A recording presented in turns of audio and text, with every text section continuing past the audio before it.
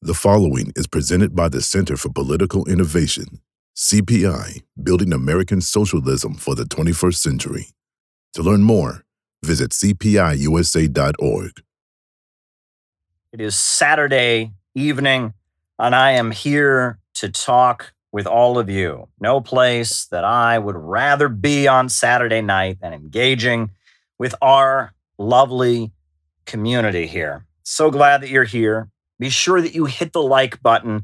Be sure that you hit the subscribe button. Be sure to hit the notifications bell so you can be notified every time we're going to do one of these. And we are going to have a Saturday evening chat, a good old-fashioned Caleb Maupin live stream, Center for Political Innovation chat. It's going to be a lot of fun.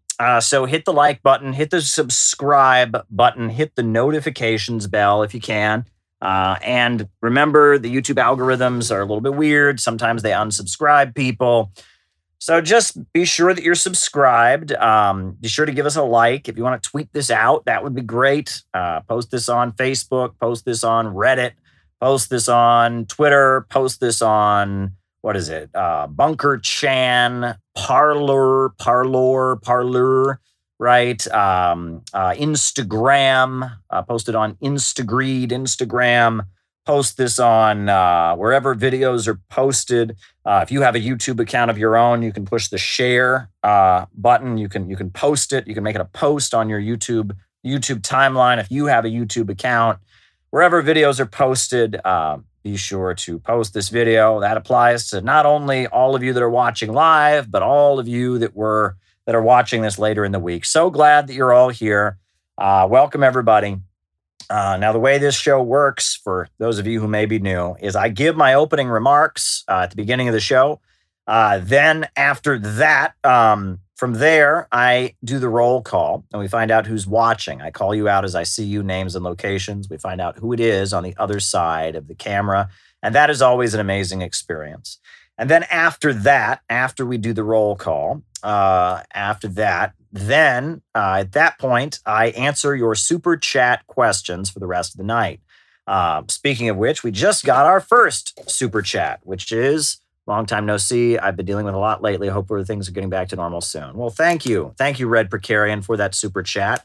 I don't think you really want me to answer that. I did just read it out. But for those who have super chat questions, just shoot me a super chat. I will write it down with the pen. And after I write it down with the pen, in the second half of the show, as soon as the roll call is completed, I will start answering those super chat questions, and we'll do that as long as it takes. As long as it takes. If we have to open up a new stream, we'll do that. If we have to keep being here, if we have to take a bathroom break, I don't care how long we have to go, I will answer your super chat questions tonight within reason. Obviously, there are some questions I can't answer. But, within reason, the general rule is that if you send me a super chat, I'll send you an answer. Recent Russian polls indicate strong support for socialism, right? Polls favoring socialism. And I'm sure you mean, you don't mean Polish people living in Russia. Poles in Russia favor socialism. You mean like data, right? Favoring socialism. You got to be clear, you're in Eastern Europe. So there are some Poles in Russia. But I don't know how those polls feel about socialism. But I think you're referring to, data, like surveys of people, right? I couldn't resist making the joke. But yes, polls in Russia favor socialism, polls as in data. Ha ha ha. That's my dad joke of the evening. I like puns, by the way. That's one of my weaknesses, is that most people hate puns. Most people don't find puns to be very funny, but I am one of those people. I'm one of those people that likes puns, but doesn't like dead baby jokes. I don't know if you know about dead baby jokes. That was like some kind of goth, teenage, gross edgelord thing in the 90s. I never cared much for that. I was not a dead baby jokes kind of guy. I was a pun kind of guy. That's how I always am. And so, I'm all about the puns, and I'm all about the puns, not so into the dead baby jokes. What is your favorite color? Favorite color. All right, writing it down. See, that's how it works. But anyway, Nice to see you back. Well, thank you, Herb. Thank you, Herb. I'm glad to be back. And like I said, we're going to be doing a regular show, and hopefully, I'll be back doing these as much as I used to. We did one last week, and we're gonna hopefully keep doing them here. So be sure to hit the like button, hit the subscribe button, hit the notifications bell, and away we go. Away we go, folks. A lot of very serious things are happening in our world.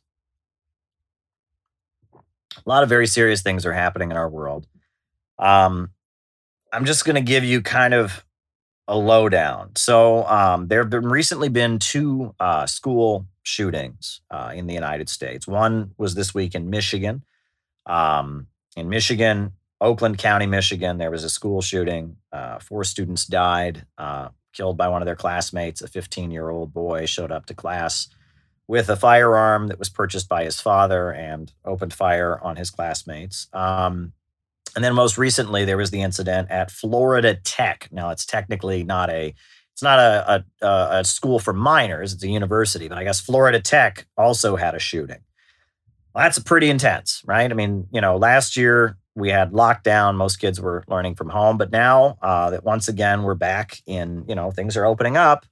Once again, the shootings go on. I don't know if folks saw, but this week I was on the scene at the United Nations when this crazy guy, I shouldn't say crazy because we don't know his motivations, I guess, but, we have a chance. Right. Right. Saif banned from Libyan elections.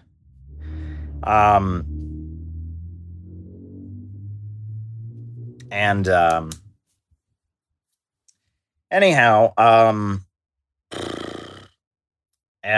this guy was at the UN. I made a video. We were on the scene. This guy was at the UN headquarters, walking around, pacing in front of it with a pump action shotgun to his throat. And so we were on the scene on the ledge above the balcony facing First Avenue, right where the NYPD was with their sniper rifles. I was on the scene reporting on it. That was on Thursday. In addition to that, we saw today a march of white supremacists, members of the Patriot Front organization, which is an organization of white supremacists. I'm sure they call themselves white nationalists, but they're white supremacists. They marched through Washington, D.C. With their American flags and their faces covered up, and that happened. Very disturbing. Other news, Kamala Harris is having a little bit of a problem, our lovely vice president, who I've been warning you guys about for a long time. I've been on top of Kamala Harris. Her staff is collapsing. Protests against Coastal GasLink pipeline.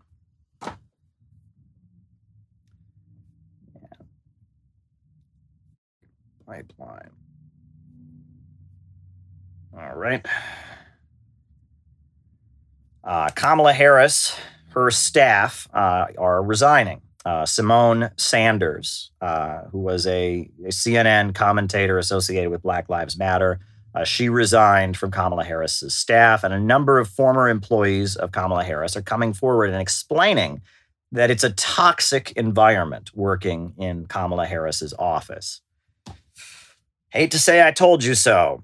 They're describing an atmosphere that's very scary. And one of the main reasons, apparently, that people on Kamala Harris's staff are resigning is because they don't want to be considered to be a Harris person. Because Joe Biden's staff finds the Kamala Harris staff to be toxic and obnoxious to deal with. Many people in Washington cannot stand Kamala Harris's team. And because if you work for Kamala Harris in Washington, D.C., you generally are considered to be somebody who is then a Kamala Harris person, and you're unpleasant to be around and you're unwanted. So people are quitting Kamala Harris's staff because they don't want to be associated with her. That's happening at this point. Well, I mean, I've warned you all about Kamala Harris. I've explained her personality in great depth. I've told you what motivates her. All right. Leomara. Castro victory in Honduras. I've explained to you all what it means, and Kamala Harris is particularly toxic. And, she created an office that is basically, it's a synthetic left headquarters where it's very unpleasant to work. I mean, read what people have said. And it's funny because a couple months ago, I received a private message from someone who views these streams who worked at a labor union that endorsed Kamala Harris. And they described to me the same thing. And this isn't even a place that she works. Um, this isn't even a place that she works. It's just a union that endorsed her. And they described how scary it is to work there and how everyone's kind of spying on everyone else. It's the synthetic left in person, right?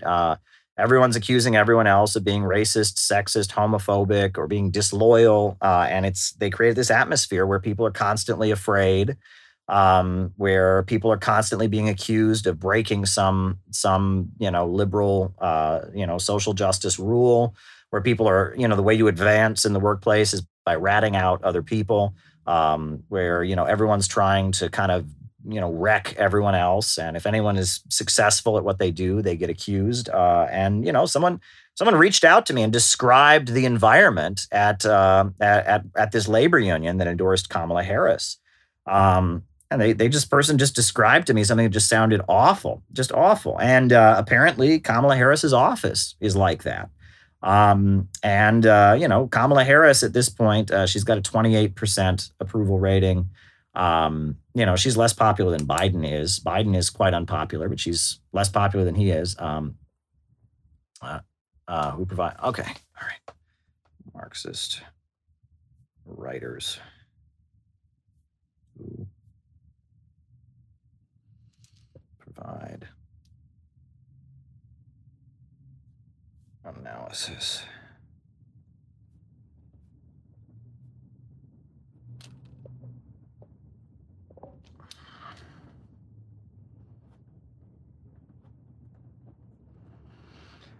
And there you go. That's the situation there. Now, we know the situation for American working families right now is not good. Not good at all. At this point, the price of fuel is through the roof. The price of food is through the roof.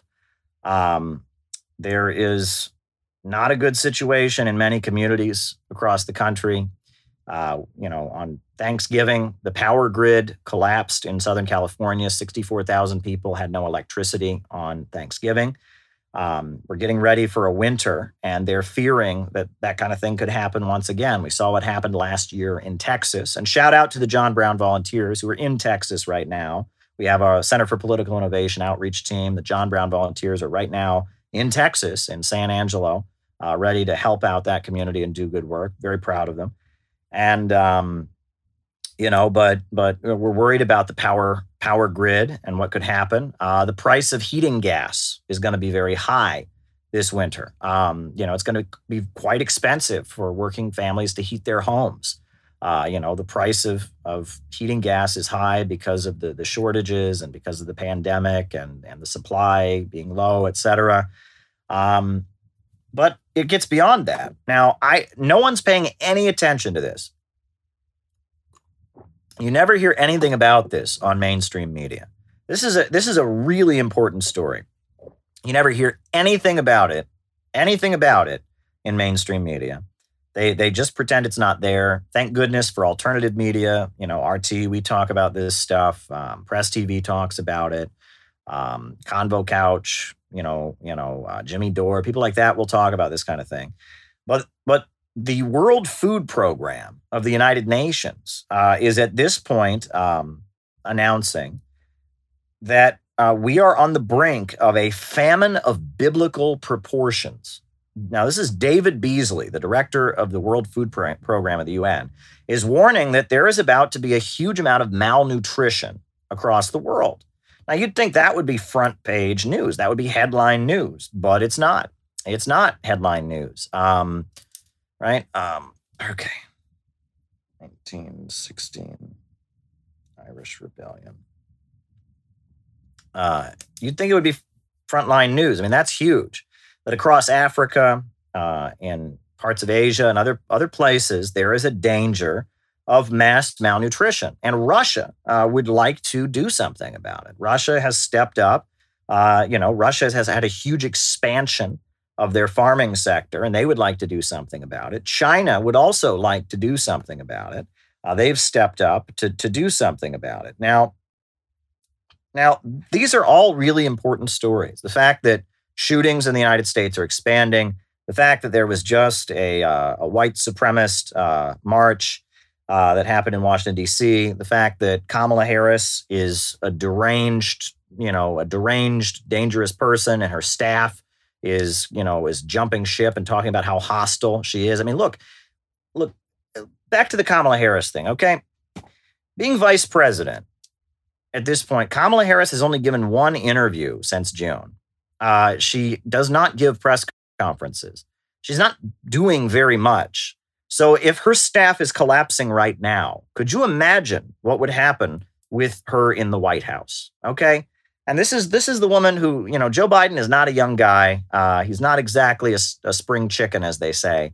And we're about to possibly have a completely dysfunctional, dangerous person who can't even keep her own staff as vice president while not doing anything as vice president. We're on the brink of possibly having her as president. That's very disturbing. Now, all of that's very important. And the World Food Program and what they're talking about hunger, that is extremely important. All of these things I just talked to you about are very important. However, that is not what U.S. mainstream media is talking about right now.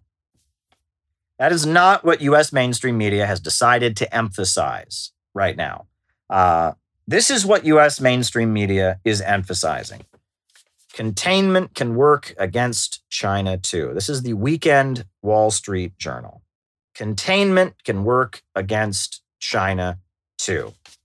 And let me add, this is classic.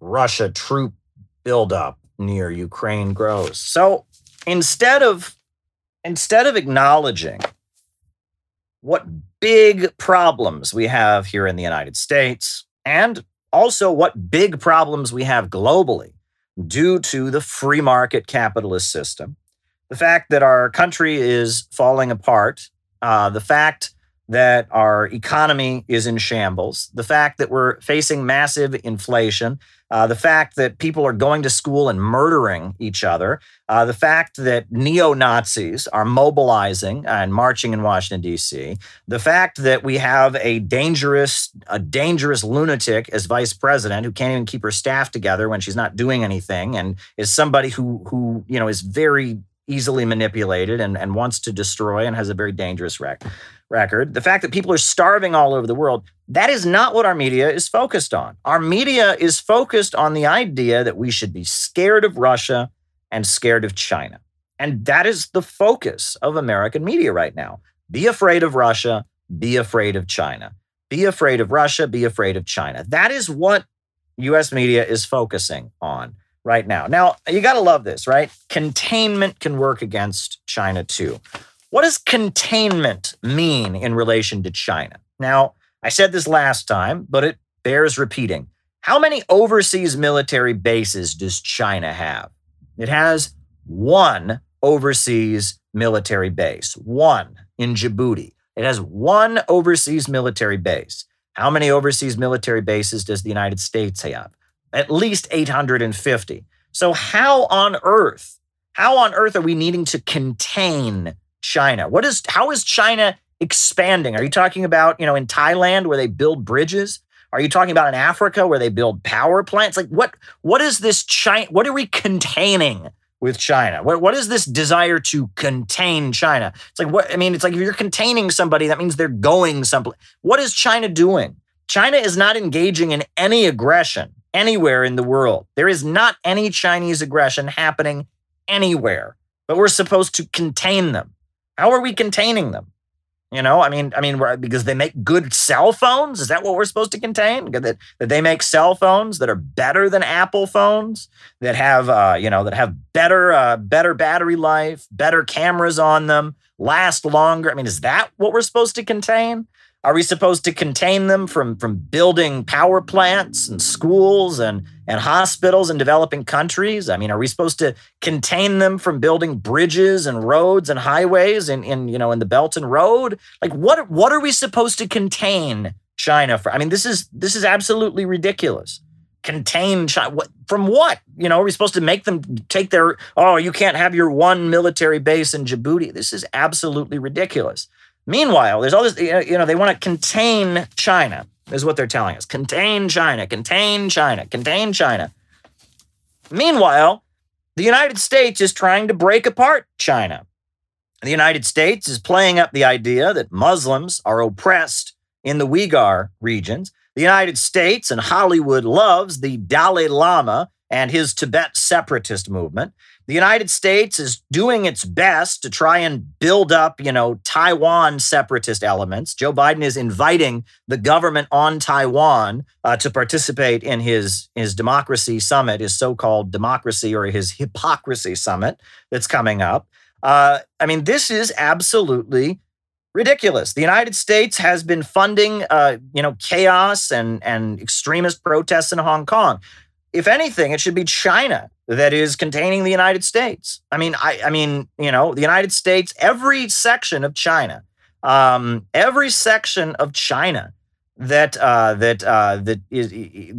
has any history or anything, the United States is trying to separate from China. They want to break the Uyghur regions away. They want to break Tibet away. They want to break Hong Kong away. They want to break Taiwan away. Next thing you know, the United States is going to want to break Manchuria away. The United States is going to want to break Hunan away. This is absolutely ridiculous. The United States is giving this impression that China is a big threat. China is this big, scary threat, and saying we need to contain China. At the same time that the United States is actively trying to break apart China, right? China has one overseas military base. China has not invaded anybody since Vietnam, right? They invaded Vietnam in 1978 due to the Kampuchea War. But since 1978, China has not invaded anybody. China has not engaged in any military aggression. And the United States is actively trying to break apart China, but we're supposed to contain China. This is the dumbest thing I have ever seen. But this is the narrative that we're getting from Washington. We shouldn't be afraid of Joe Biden's mismanagement of the economy that's driving the price of food and driving the price of fuel up. Oh, no. We shouldn't be worried about the fact that we have an antisocial culture that is highly conducive to insanity. And guns are so easily available, and we have young men going to their universities and their schools and murdering their classmates. No, don't be worried about that. Don't be worried about neo-Nazis marching in Washington, D.C. Don't be worried about, our deranged, psychotic vice president and how her staff is falling apart. Don't even be worried about the fact that we're on the brink of a global famine. Be worried about China and the need to contain China when China isn't even doing anything. This is utterly ridiculous. And this is U.S. media, but it doesn't stop there. It doesn't stop there. So now, in addition to this idea that China somehow needs to be contained, we've got them playing up this idea that Russia is building up troops on the Ukrainian border. Folks, Russia has the right to move troops around inside of Russia, right? Let's just get that out of the way. Second of all, what's going on in Ukraine? What is going on in Ukraine right now? Didn't get any press in American media. I don't blame you if you don't know about this, because U.S. media isn't telling you this. It's not getting any attention. But right now in Ukraine, the Ukrainian government is killing its own people with drones. Now, Vladimir Putin called up the Turkish president, Erdogan, 2 days ago and said to him on the phone, "We're not happy about the fact that you, Erdogan, sold drones to the Ukrainian government and you've used them on your own people." And that is the truth. In the eastern regions of Ukraine, where people are Russian speaking, where people, have a more positive feeling about Russia, the government of Ukraine has been deploying Turkish drones, and they've been conducting drone strikes against their own people in Donetsk, in the Donbass region, in Luhansk. They have been droning their own people. Now, Russia may have moved some soldiers around, we are told. But we shouldn't be worried about the U.S.-backed, U.S.-armed, U.S.-funded government in Ukraine, the government that the United States installed in 2014 in a coup. We shouldn't be worried about that.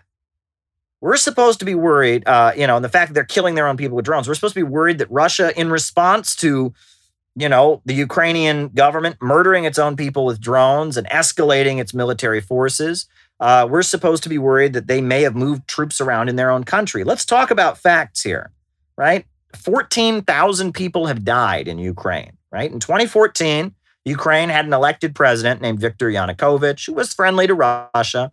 Wasn't a communist or a socialist, wasn't really an anti-imperialist, but he was friendlier to Russia. And the USA and the U.S. State Department and George Soros and USAID and the Ford Foundation and all the liberal NGOs, they destabilized the country. They funded a protest movement called Euromaidan. They supported and backed a bunch of far-right, neo-Nazi groups, basically groups that admire the Nazis. And those groups got together and they toppled the government. And it was called Euromaidan. And in 2014, the Ukrainian government was brought down in a coup. It was an armed fascist coup, and they seized control of the government buildings in Ukraine. They unfurled the Confederate flag of the United States. They unfurled the Celtic cross of the Ku Klux Klan. They unfurled all kinds of far-right symbols associated with Stepan Bandera and other Nazi collaborators in Ukraine. And they overthrew the Ukrainian government. And since then, since the government's been overthrown, the new regime in Kiev, at that point, the new regime set up a special wing of the Ukrainian military for fascists. It's called the Azov Battalion. The Azov Battalion was set up, and it's a special wing of the Ukrainian government for fascists. It's an ultra-nationalist division of fascists and admirers of Hitler, admirers of Ukrainian Nazi collaborators.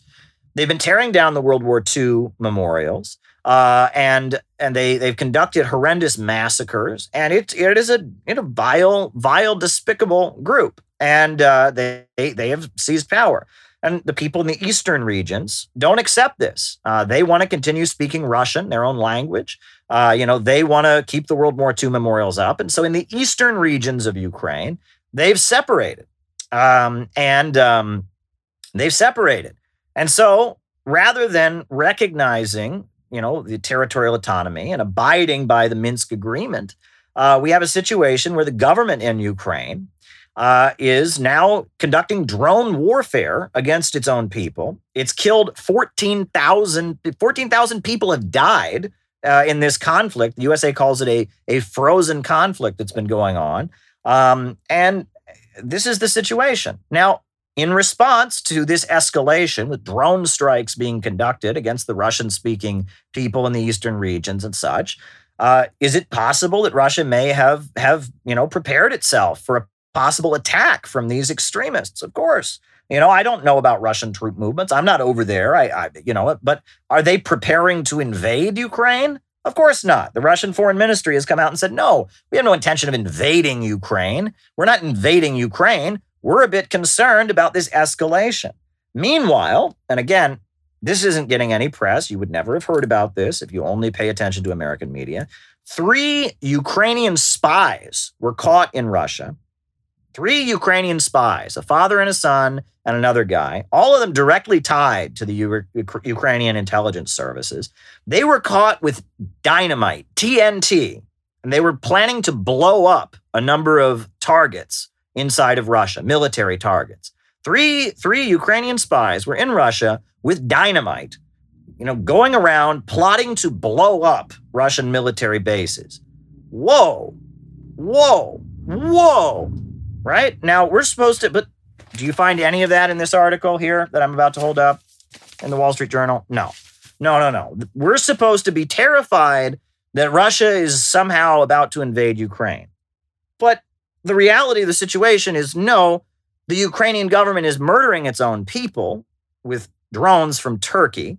The Ukrainian government is tearing down World War II memorials. the Ukrainian government sent 3 spies over the border into Russia to conduct bombings and try to blow up Russian military targets, including like naval bases and such, Black Sea and such.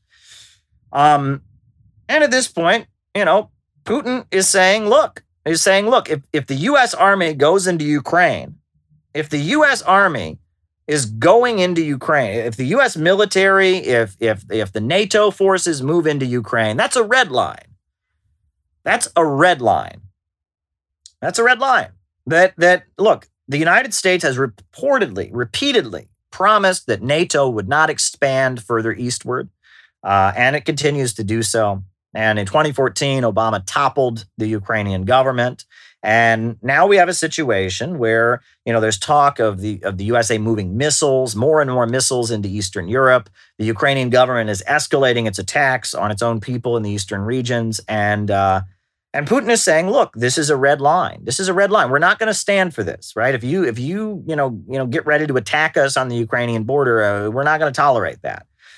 Well, Biden said, well, I don't accept anybody's red line. Now, on Tuesday, Putin and Biden are supposed to speak over video link. Well, thank goodness for that. There's going to be a video link conference between Russian President Vladimir Putin and Joe Biden, and they are going to talk this out. Now, I hope that there's able to be some kind of resolution to this. This is really disturbing. And there's a movie. I don't know if anyone's ever seen this movie. It's a movie, and it might be good for you to watch. I mean, it's not necessarily a communist movie. It's not necessarily an anti-imperialist movie. It's a movie from the 90s called Wag the Dog.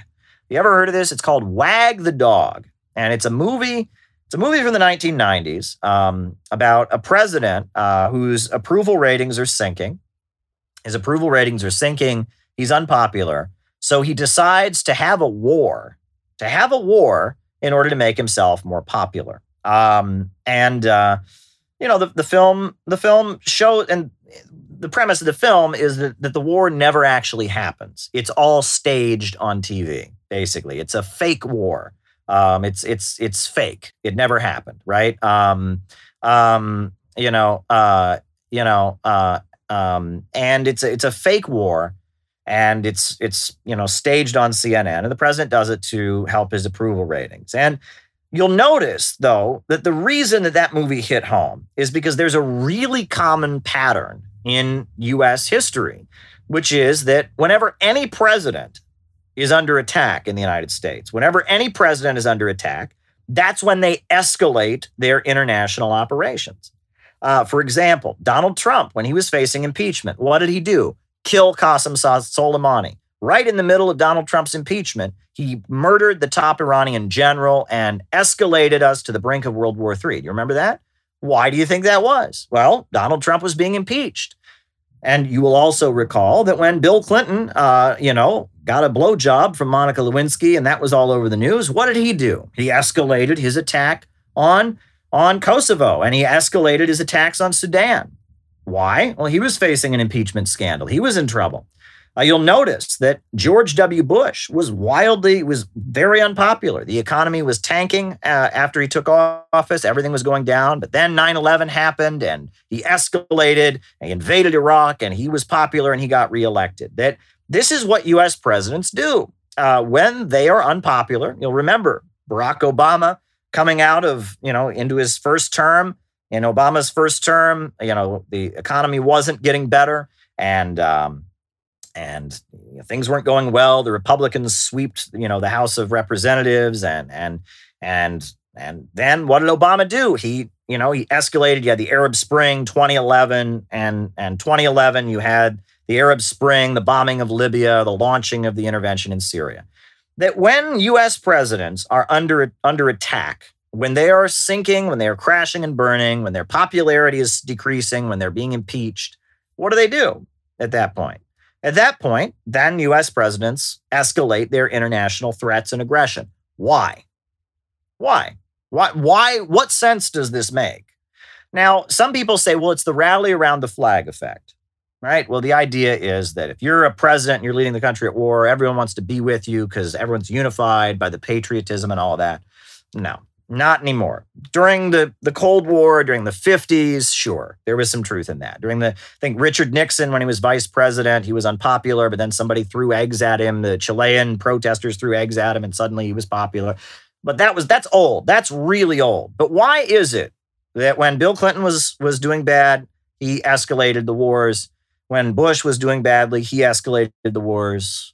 When Biden, now is doing badly, he escalates the wars. When Donald Trump is facing impeachment, he murders Qasem Soleimani. What happened? Why is this? It's because these leaders are not accountable to us, okay? Our government is not accountable to we the people. Our government is accountable to the war makers.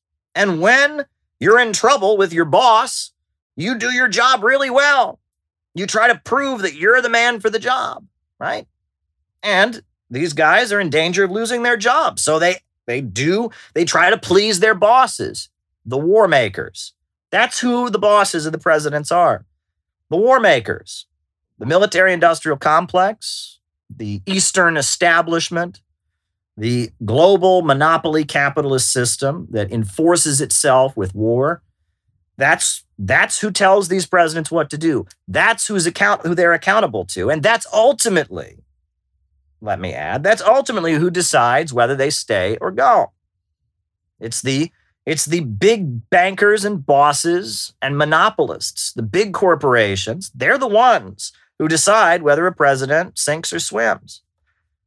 Right? Richard Nixon stepped down, you will remember, because the New York Times and the Washington Post and many of the most high-ranking figures in U.S. society, many of the big corporations, got tired of him. And so he was out.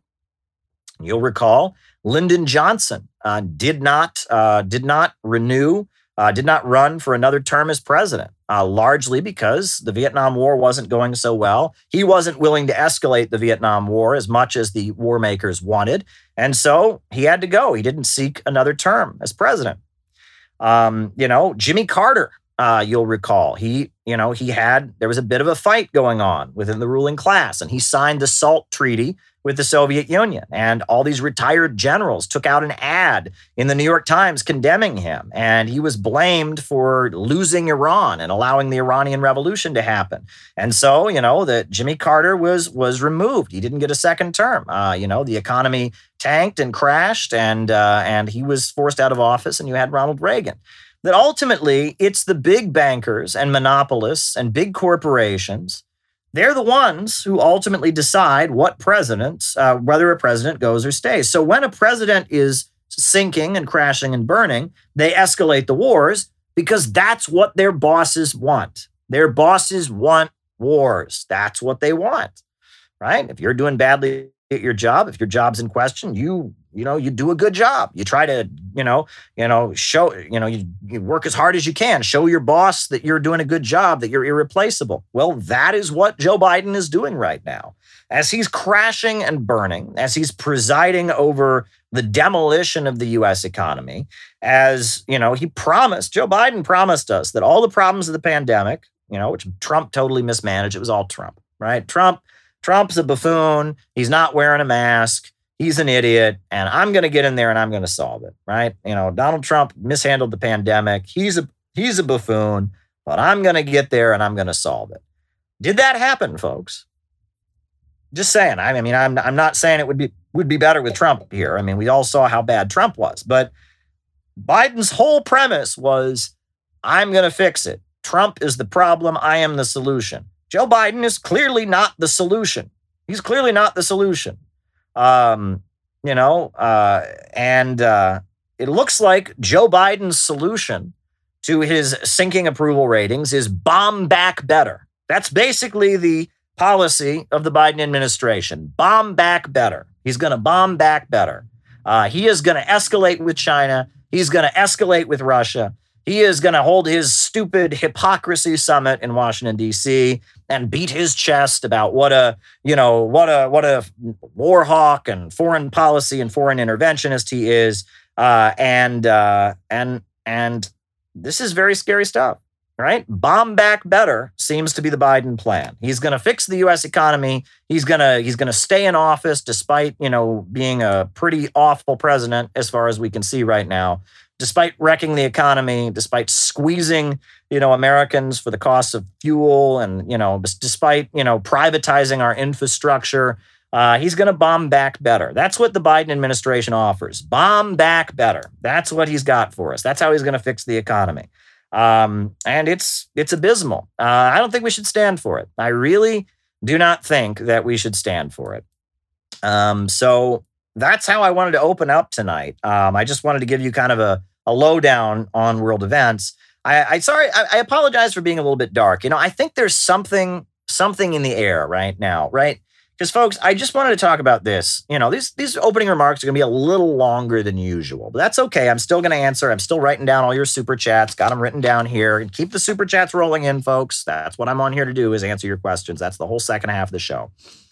But the only thing we have is our organizations. There is, I am corny in my own way, right? I love communist music. Right? If Lily is watching now, one of the best things, one of the big bonds that I have with Comrade Lily, who went to Nicaragua with us, is that we love to sing communist songs, right? And it's getting to be holiday season. So every time I go into a restaurant or go into a store, I hear the piano playing and I'm thinking to myself, you know what? It's supposed to be "Oh, Christmas Tree," but I'm thinking, the people's flag is deepest red. It's shrouded off our martyr dead. And ere their limbs grew stiff and cold, our hearts blood-eyed its every fold. Then raise the scarlet standard high. Within its shade we live and die. Though cowards flinch and traitors sneer, we'll keep the red flag flying here. When you start thinking of those words and not "Oh, Christmas Tree" every time this time of year that you hear that song, you're a real communist, by the way, right? If you immediately start thinking the people's flag is deepest red, then you're a real communist. But I digress. What's the super chat here? Books on liberation theology. All right. But anyhow, I wanted to also say, but the point I was making was that I like communist songs, and some communist songs are better than others. There's one particular, there's some Canadian communists who composed some really wild songs. A section of the Anglo-American ruling class thinks nuclear war is the only way to stop historical progress. That may be a feeling these days, right? All right. Action of ruling class wants nuclear war to stop progress. But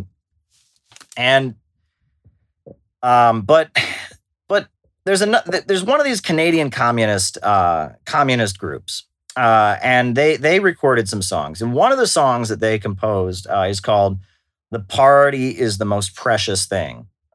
Let the party seed in every factory multiply her ranks relentlessly, stand strong in her defense against the enemy, because the party is the most precious thing. The party is the most precious thing. And, it's funny because I'm not in a party right now. I can't be a member of any political party right now because I work as a journalist, and that would make me biased, right? I mean, I can't be loyal to any particular political party, But organizations are really what gives socialism strength.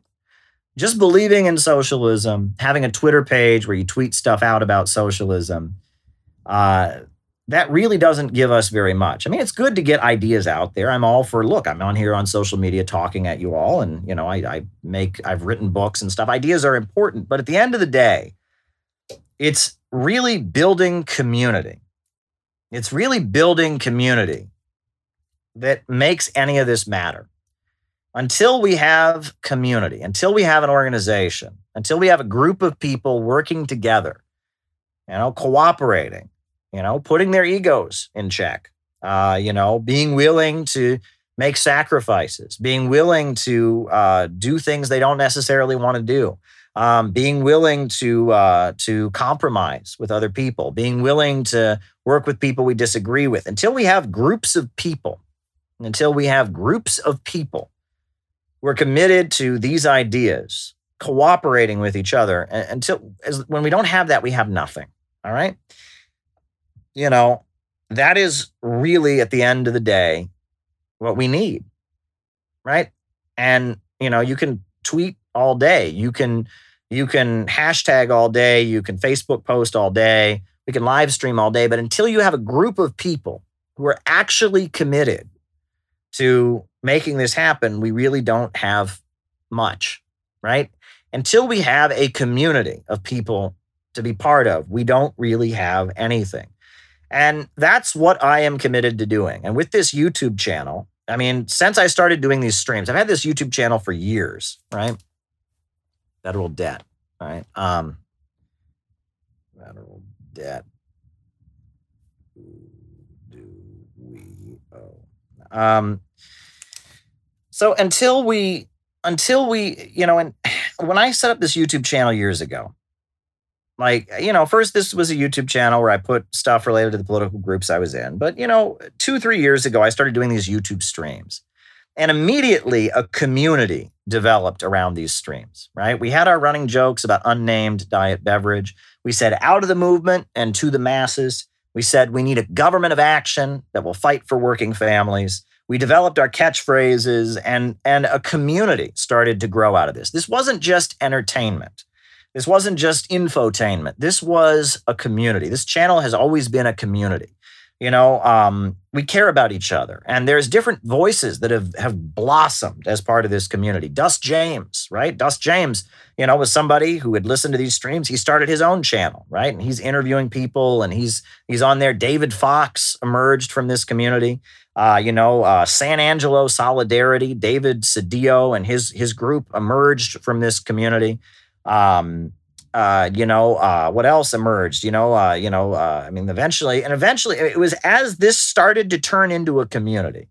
I was happy. And that's my goal for this channel. And I might do things a little bit differently than like so-called professional YouTubers do, right? I do things a little bit differently. I'm doing this from my phone right now. I write down the chats by hand. I do all of that because I'm doing this differently. I am here to build a community. I like to speak. I like to tell jokes. I like to answer questions. But at the end of the day, the goal here is to build a community. Because if we don't have a community, we don't have a group of people who are committed to these ideas working together, we don't have anything. And I feel like that understanding is absent. It's starting to be wintertime. It's getting to be dark more. They talk about seasonal depression. I think, a lot of people this time of year, is a time that people think about being close with their family. And a lot of us who are communists are people that, there may be issues with the family. The family doesn't accept our political beliefs or doesn't particularly, so this can be a hard time of year for communists in particular. It can be a hard time of year for everybody.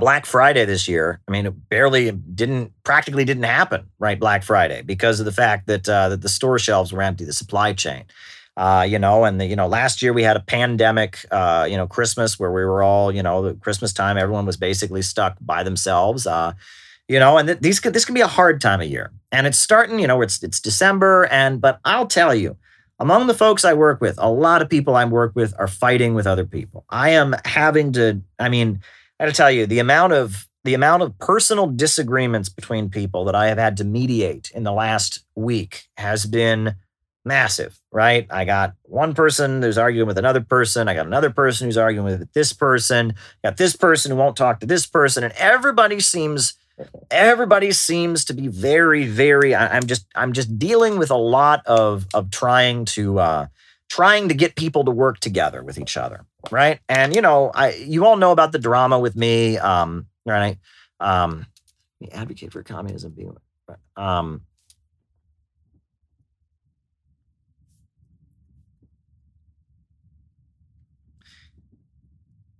and, there's just a lot of people disagreeing with each other.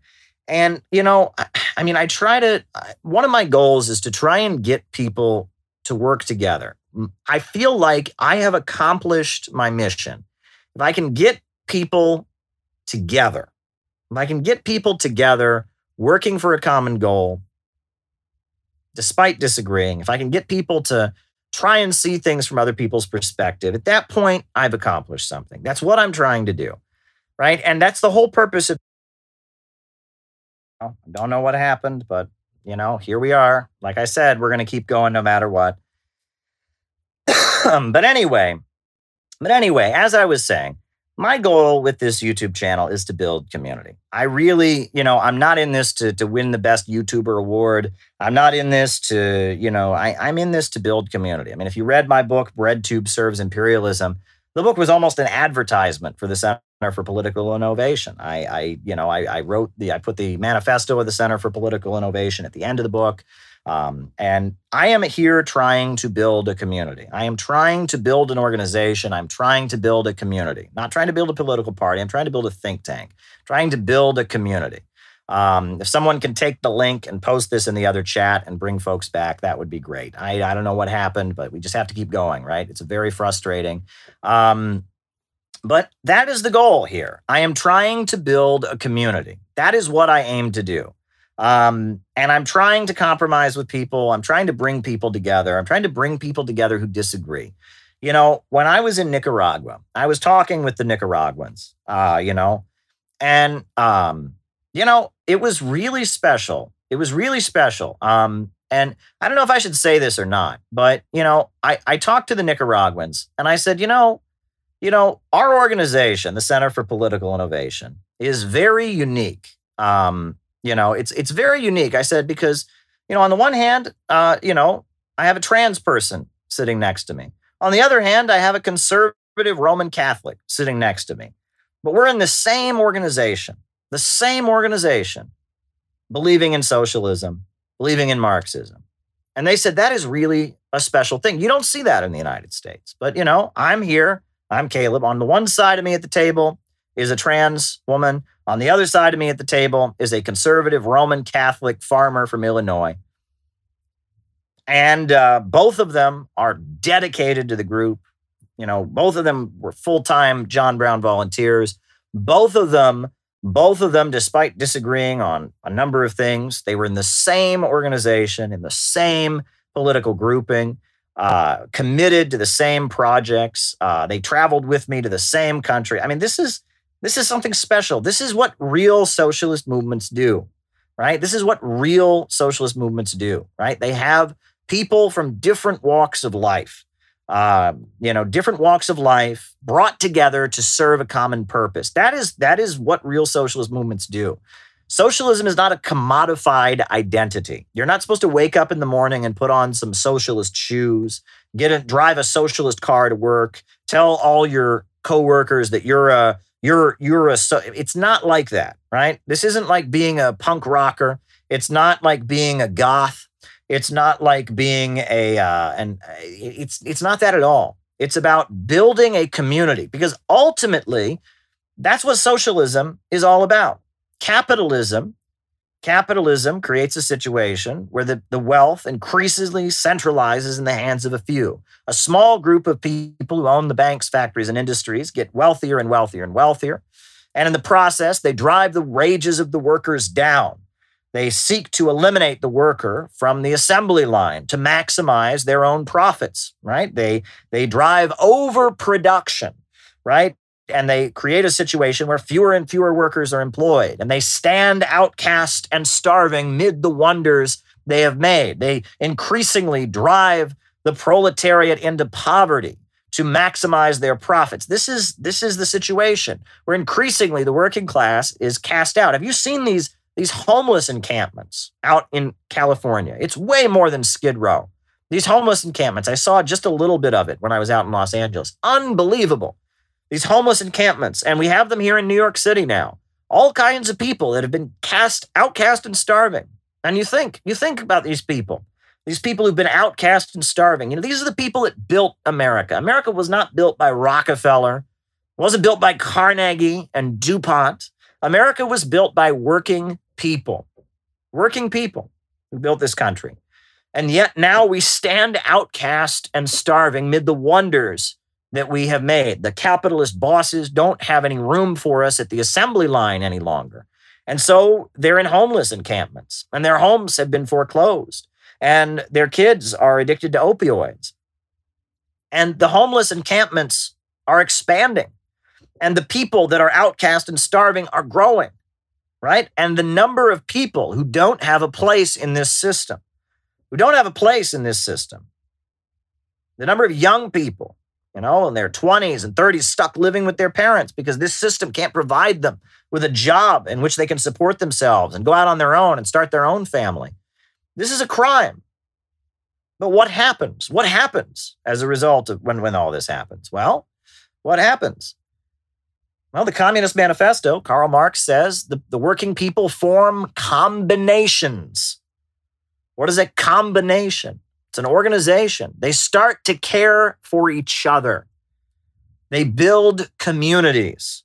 They come together. That's the only way human beings can survive, is with each other. When people are poor, when people are struggling, when they're desperate, they start to need each other. They start to depend on each other. That's why, I think that leftists ranting against the family is a stupid line. Right? Now, it's one thing to talk about the oppression of women, which is very important. It's one thing to talk about the right of LGBT people to have their family the way they want to have it, with 2 moms and 2 dads. That's fine with me. But when we say that we're against the family, that might work among middle-class folks, the suburban, teenagers. Vosh, he probably loves that. Yeah, I don't want my mom and dad to tell me what to do. I just want their money. Yeah, I can see Vosh. Vosh probably loves Destroy the Family, right? He'll never have to clean his room again. But among working people, you can't be against the family, because among working people who are struggling, the family is very important. When people are poor, they learn to depend on each other. They need each other. They need their community. And it's very important. So we shouldn't rant against the family. And when people are struggling, when they are outcast and starving mid the wonders they have made, when the capitalist system has no room for them at the assembly line anymore, when people are desperate, connections, relationships, those things are so important. So important. So important. But the capitalists very much don't want that. The capitalists very much want us all to be atomized individuals. They want us all to be isolated. They want us all to be on our own. Why? So we're easier to control. Right? If you're an atomized individual, you don't have a community to be part of. You don't have an identity to cling to. You don't have beliefs to fight for. You're just a liberal, atomized individual doing your own thing, man. If that's what you are, they can roll right over you. They can roll right over you. There's an old Union song, right? What is it? Step by step, the longest march can be won. Many stones can form an arch, but singly none. And by union, what we will can be accomplished still. Drops of water turn a mill.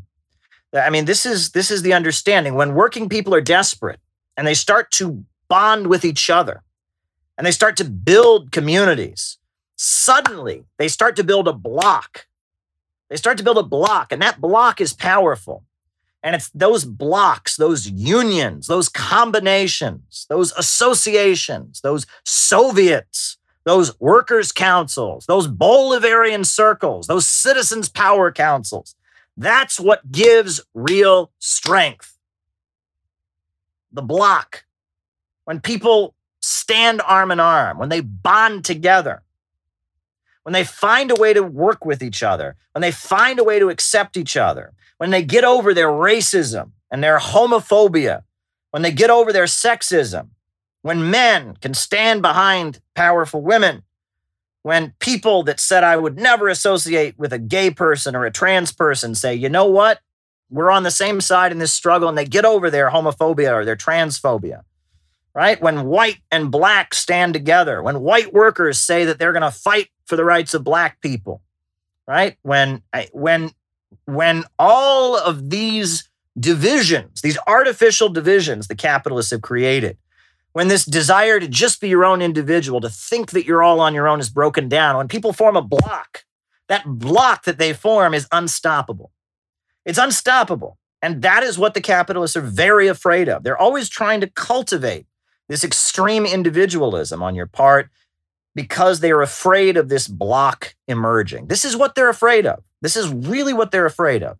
And on the right, they're pushing libertarianism and the Ayn Rand stuff. On the left, it's identitarianism. It's, SJW and all of this. But they're afraid of blocks being formed.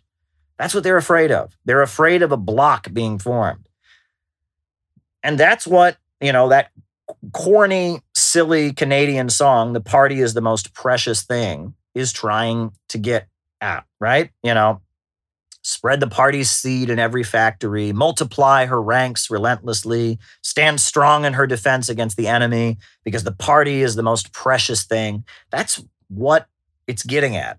That's what it's getting at. That's what the solidarity forever is all about, right? When the union's inspiration through the workers' blood shall run, there can be no power greater anywhere beneath the sun. But what force on earth is weaker than the feeble strength of one? But the union makes us strong. That's what it's getting at. That's what it's getting at. But if you want to be in a group of people, if you want to cooperate in a group of people, you have to humble yourself. It requires humbling yourself. You have to shed some of your pride. You have to be willing to get up and say, "I made a mistake."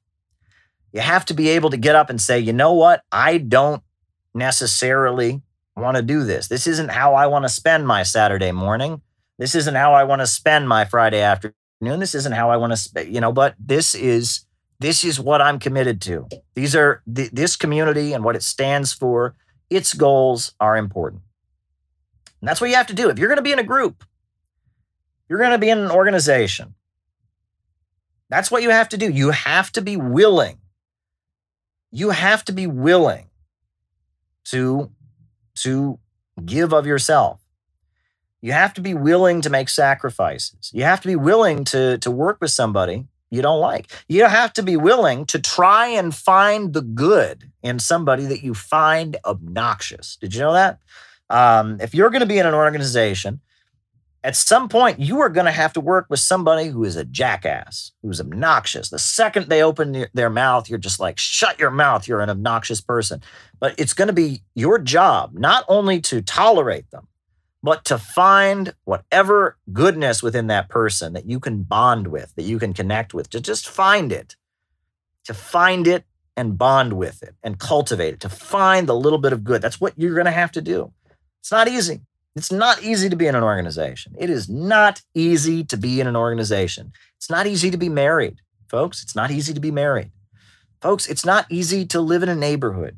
Folks, it's not easy to work in a workplace or an office with somebody. Getting along with people is hard. It's hard. It's difficult. It is not easy. It's not easy. It's not easy, but it's what gives meaning to life. It's what gives meaning to life. Now, the reason I warned you all that my opening remarks tonight were going to be a little bit longer than usual, and keep the super chats rolling in, folks. Like I said, I'm writing them down, and we'll get to them in the second half of the show, even though the first half might be a little bit longer tonight than usual. I wanted to let you all know. Now, it's a little bit frustrating because we had to start a new stream, but I wrote an article about what the Center for Political Innovation stands for. I wrote it. I was approached by the Platypus Review. Platypus Affiliated Society is this weird, kind of pro-imperialist, Marxist, academic organization. But they took notice of the Center for Political Innovation. I think they saw the Joe Sims of the CPUSA bragging on us, and I think they saw some of my live streams, and they saw this and that. And so they gave me a platform. They gave me a platform to explain what the Center for Political Innovation is. And so, I've been on CNN before. They gave me a platform. I've done interviews with many international TV networks. So I mean, if Platypus Review wants to just give me a platform to explain my views, I may not agree with a lot of things they say about the Iraq War or about whatever, but if they're going to give me a platform, I'll take it. So I actually linked the article below the last stream. Now that we had to open a new stream, this is continued. You don't have the link here, but I got it right in front of me. And so I'm going to read to you, this article about what the Center for Political Innovation stands for. I'm going to read it to you. And then I'll make some final comments. And then at that point, we'll do the roll call, and then I'll answer your questions. So I'm just going to read to you this article called "We Are the City Building Tendency." Here we go. Since the 2008-2009 financial meltdown, interest in socialism, communism, anarchism, and various anti-capitalist theories have been widespread among the U.S. public. However, this has not manifested itself in the revival of the labor movement or the enactment of social democratic reforms. Austerity and the march toward a low-wage police state have continued. Regime change wars and interventions by the Pentagon have continued with even less organized resistance than prior to the financial crash. The various sects whose leadership are veterans of the 1960s and 70s political upsurge remain more isolated than ever. While vague social democratic concepts about free healthcare and tax the rich have become more popular today, knowledge of actual Marxist theory is noticeably absent. In this context, feelings of opposition to the status quo, the declining economic situation, the wars, and out-of-touch elected officials have been hijacked by the right wing. Populism is considered to be the property of right-wing nationalists, while Marxism is the label put on postmodernists and social justice theoreticians emerging from the Ivy League schools.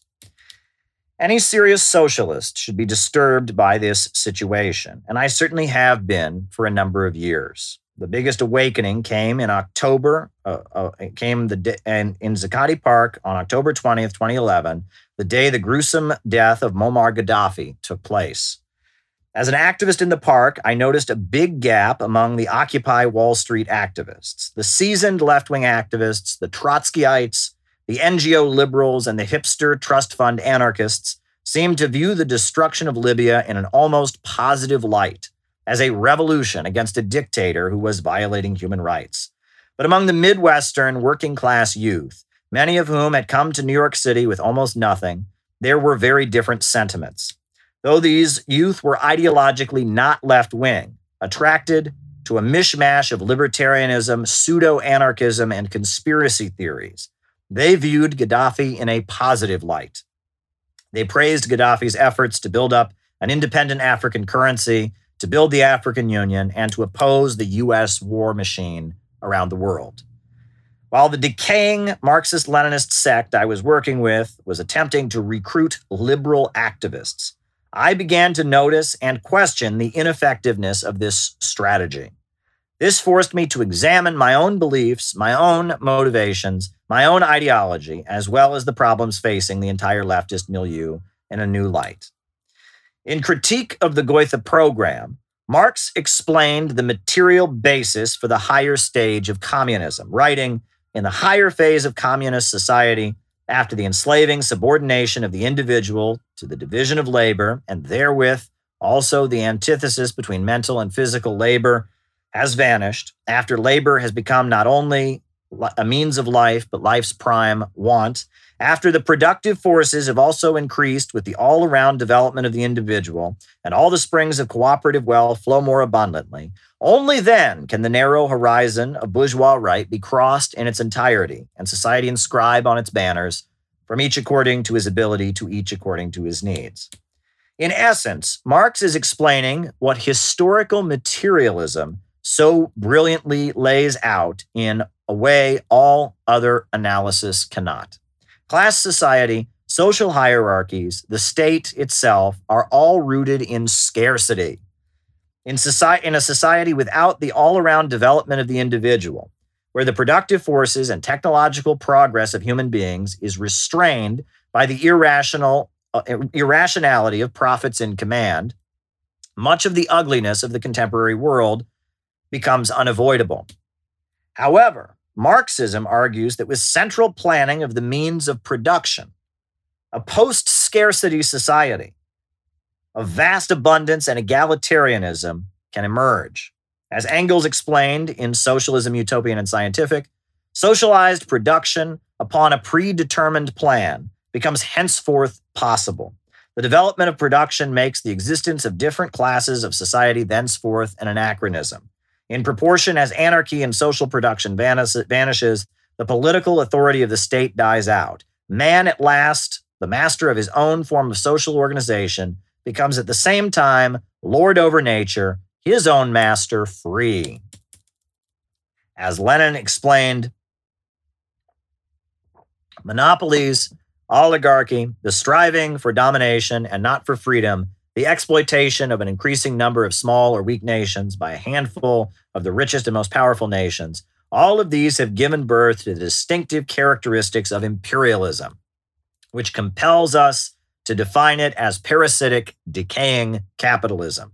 The essence of Lenin's concept of imperialism as the highest stage of capitalism is that development is being restrained. The world is being kept poor, so the cartels of Wall Street and London finance, and in our age, the Malthusian social engineers of Silicon Valley, can stay rich. However, when countries have ripped free from the monopolistic domination of Western cartels and reorganized their economies, huge successes have resulted. Socialism in the 20th century, despite the flaws and setbacks, demonstrated very clearly that it is capable of rapidly advancing technological progress and development. Russia was an agrarian, impoverished society in 1917, with state central planning, mobilizing the country around 5-year plans, overcoming the artificial restraints imposed by the market. The USSR wiped out illiteracy, fully electrified, defeated the Nazi invaders, and conquered outer space. The first mobile phone was patented in the Soviet Union in 1957. Despite a NATO treaty barring the USSR from getting access to high technology, crippling economic warfare, and military threat, a home computer system was developed, and all kinds of amazing technological and scientific breakthroughs took place in the Soviet society up into the 1980s. With a communist party in power, state-run industries and banks, along with 5-year plans and heavy control over the private sector, China has emerged to become the second largest economy in the world. With socialism, China has built the largest telecommunications manufacturer, the largest steel industry, the largest hydroelectric power plant in the world, as well as the fastest trains on the planet. Millions have been raised from poverty. Access to education has vastly expanded, and technological achievements and breakthroughs are numerous. Socialism created a healthcare system in Cuba, which is admired all over the world for its achievements. Socialism in Bolivia created the highest GDP growth rates in South America, consistently, while paving the roads and wiping out illiteracy. Quality modern housing has been brought to even the poorest Venezuelans. Nicaraguan socialism has eradicated illiteracy and enabled thousands of indigenous people to become micro-entrepreneurs. With socialism, Libya was the top oil exporting country in Africa prior to 2011.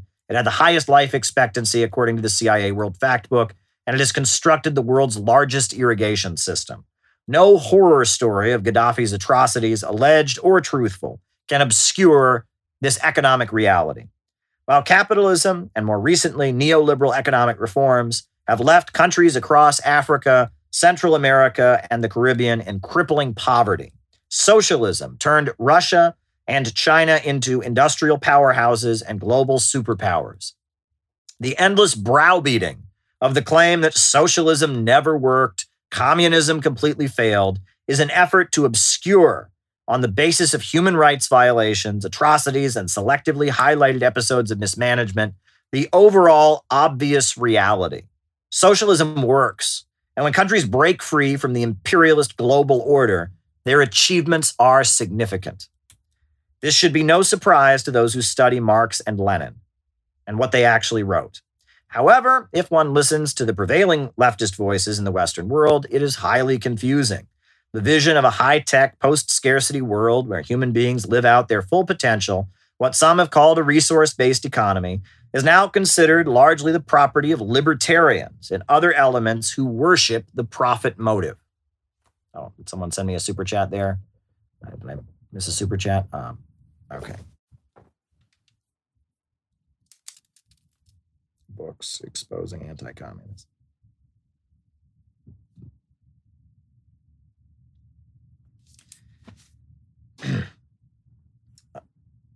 The spirit of growth and optimism observed in the Soviet Union by Anna Louise Strong, H.G. Wells, Sidney and Beatrice Webb, W.E.B. Du Bois, Albert Einstein, and so many other intellectuals is now associated with the right wing and advocates of the free market. Meanwhile, many leftists now focus on the idea that capitalism is bad because it increases consumption. Capitalism is associated with, quote, buying stuff and destroying the environment. Leftism is associated with anti-consumerism and the notion that working people in this world should be poorer. Anti-imperialism has been consumed by a narrative best articulated in the Hollywood film Avatar. David Brooks summed it up in the New York Times as the oft-repeated story about a manly young adventurer who goes into the wilderness in search of thrills and profit. But once there, he meets the native people and finds they are noble and spiritual and pure. And so he emerges as their messiah, leading them in a righteous crusade against his own rotten civilization. In this new narrative that dominates leftism, imperialism is not bad because it holds back economic development, but rather because it brings it, tearing down beautiful primitive peoples away from their spiritually pure ways. The reason leftism has failed to capture the anger of the U.S. working class in a time of economic crisis is simple. Leftists no longer seek to improve their living conditions, but rather want to reduce them in the name of anti-consumerism and environmentalism. The reason leftists have been some of the most enthusiastic supporters of regime change wars and destabilization in Syria, Libya, Venezuela, Nicaragua, Russia, and China is because leftism no longer seeks to liberate the developing world from underdevelopment. Leftist narratives now celebrate the Dalai Lama, Wahhabi fanatics, the small minority of indigenous peoples in South and Central America who reject technology, and other groups deemed to be, quote, noble savages in the white savior fantasy of the ultra-rich. The enemy of such forces is, of course, the authoritarian Marxist regimes that build schools, hospitals, and power plants. How on earth did anti-consumerism replace the struggle to raise productive forces and living standards with society controlling the means of production? Best books.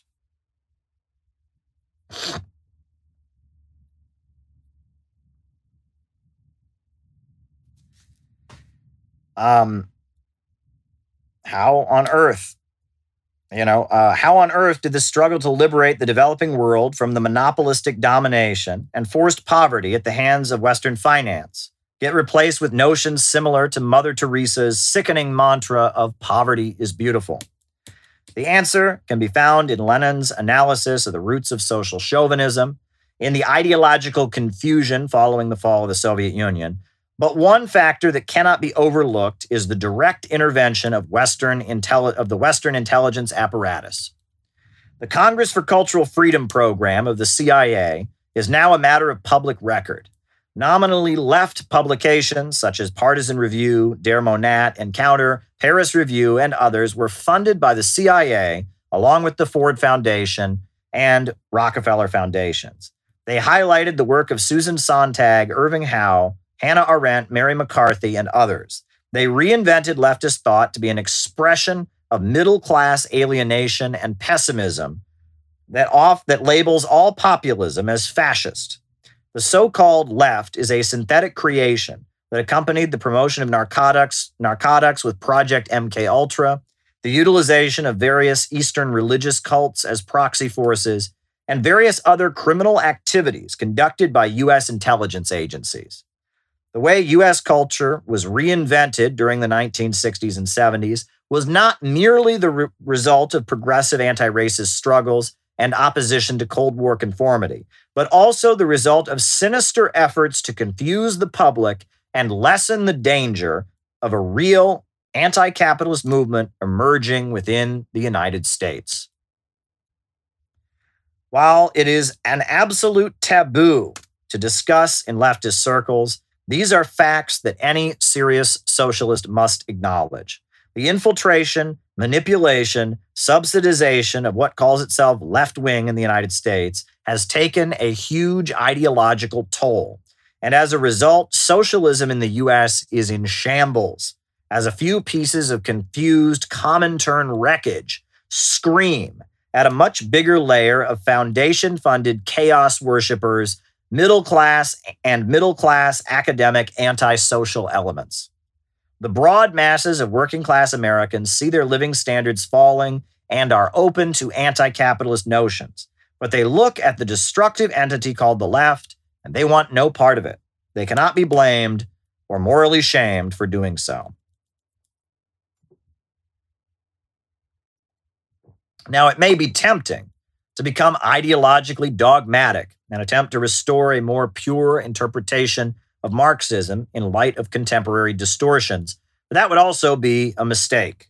The Soviet Union collapsed because it could not effectively adjust its socialism in the way countries like Vietnam, Cuba, and China have.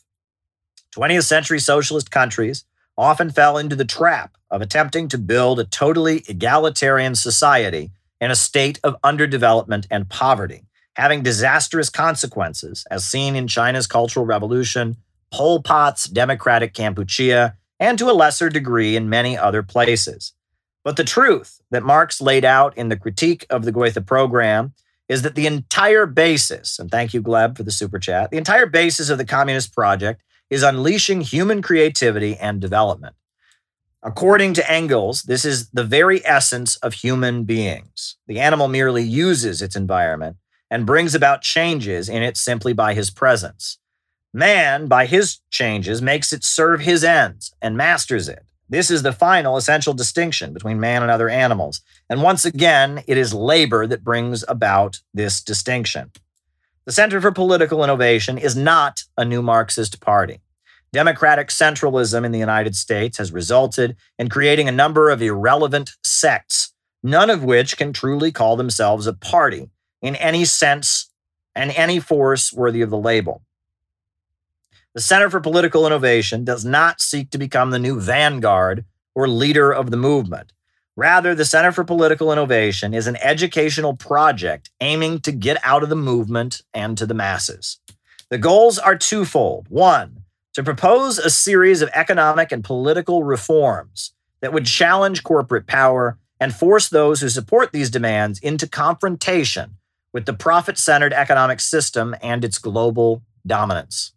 Two, to teach genuine, constructive, anti-imperialist, optimistic, scientific socialism to all who want to learn about it, facilitating debate and discussion among serious professional worker politicians about the concepts and ideology that can lead beyond capitalism and imperialism. We should not be afraid to question aspects of Marxist theory in order to develop socialism for our time. The anti-imperialist and socialist movements have changed a lot since the Cold War. Outside of China, much of the socialist and Marxist-led movements have embraced religious faith, most especially in Latin America. Baathism, socialism with Chinese characteristics, the anti-capitalism of Shia Muslims in the Middle East, African socialism, and Bolivarianism all reinvented socialism for their own particular country and unique circumstances. Serious revolutionaries in the United States should be actively determining how this can be done here and what will ultimately be the nature of socialism with American characteristics. Marx's ending to the Communist Manifesto contains the following instructions. In short, the communists everywhere support every revolutionary movement against the existing social and political order of things. In all these movements, they bring to the front as the leading question in each the property question, no matter what its degree of development at the time. Americans who are angry about losing their jobs seeing their communities destroyed by opioids, their children locked in prison for profit, and their relatives sent off to die in foreign wars, should be confronted with the property question. It should be made clear that instead of a weak corporate regime that presides over gradually collapsing the U.S. into just another trading outpost in a global low-wage empire, another option exists. The U.S. could instead have a government of action that fights for working families. Such a government would mobilize popular power and restructure the U.S. economy to serve public good, putting banking and natural resources under public ownership and management while enacting an economic Bill of Rights for the population. It would see the population not as a dangerous horde to be managed, but as a reservoir of potential to be unleashed toward building a post-scarcity world, freedom of abundance, freedom, and equality. Amid the ideological confusion and increasing hopelessness of U.S. society, we consider ourselves to represent the city-building tendency within the human species, and our roots go much deeper than Marx. Socrates, Confucius, Christ, Caesar, Spartacus, and so many other courageous, progressive individuals have given their lives to advancing humanity toward a higher state of being. We are an association of like-minded thinkers and dedicated agitators, cooperating in different ways in different communities across the country. Those aligned with us deliver bottled water to impoverished families and the elderly in Texas. They clean graveyards, operate within church congregations, on college campuses, in workplaces, and in neighborhoods. We distribute buttons that say "Cancel Student Debt" in New York City parks. We conduct regular reading groups in Chicago and California. We travel to anti-imperialist countries. We appear on international television. We hold debates with political opponents. We publish books and much more. Our goal is to help every participant in our project to discover what their own unique contribution can be when taking up history's challenge. We want you to fulfill your potential as a revolutionary, and our organization exists not to hold you back and glorify our leaders, but to unleash you to your highest possible achievement. We reject left adventurism, and like all responsible revolutionary organizers, we advocate a peaceful democratic transition to socialism. We recognize that as capitalism enters a crisis, the ruling classes often move to abolish democratic rights in order to preserve their power. We recognize the right of the people to defend their organizations and communities in such a context. However, we are absolutely clear that we want peace and stability, not chaos. It is capitalism that is destroying the United States of America, and socialism will rescue it, rebuilding the country on new foundations, overcoming the legacy of colonialism, slavery, and many other crimes that hang over this society as a curse. The Center for Political Innovation, its youth organization, Students and Youth for a New America, and its cadre outreach team, the John Brown Volunteers, are open to engaging with all who are willing to discuss and wrangle with how this important project can be carried out. It is in this spirit of open debate and seeking to forge groundbreaking discourse that this article has been submitted to the Platypus Review. And that was my article explaining what the Center for Political Innovation is all about. That was my article. And I want to just say one last thing. Sorry that I have this screen here. Just one last thing. One last thing. One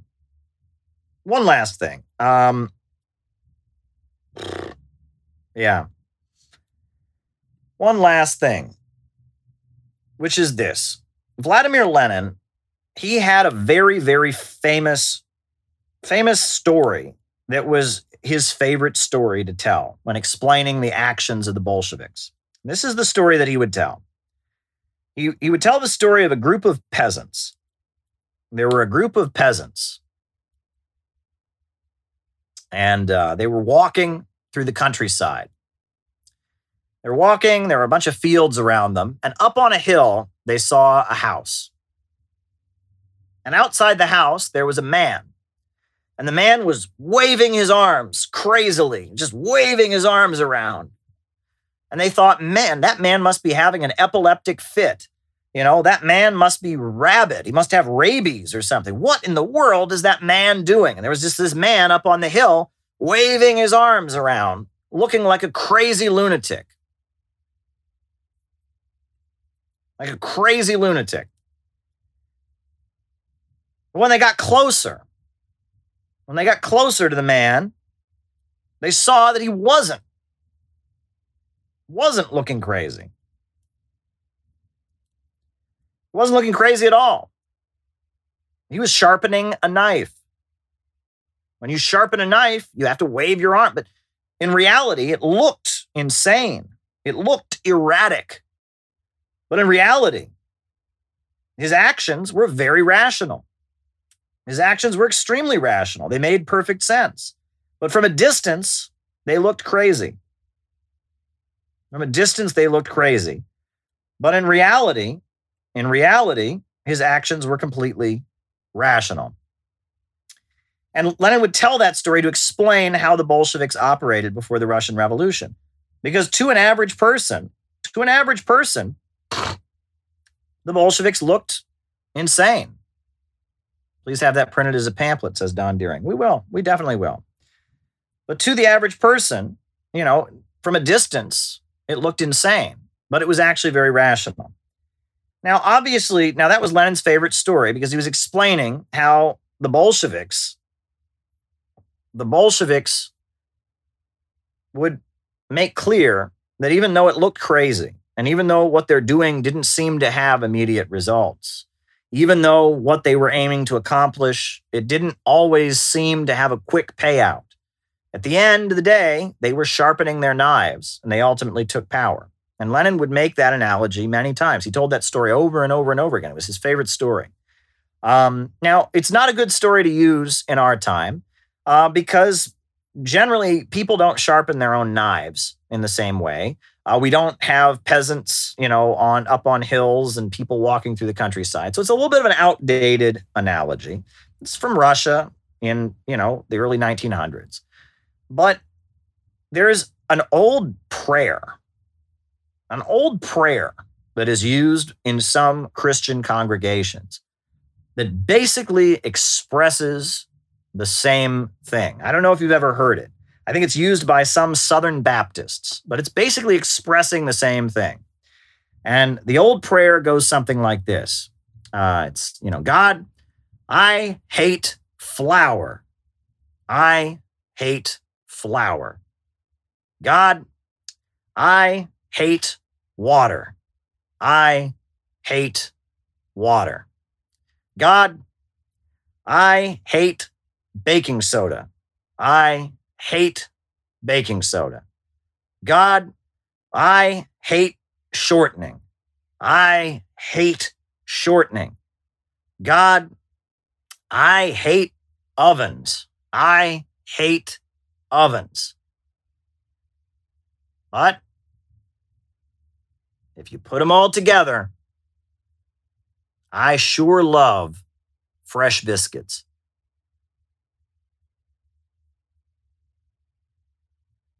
And that kind of explains it.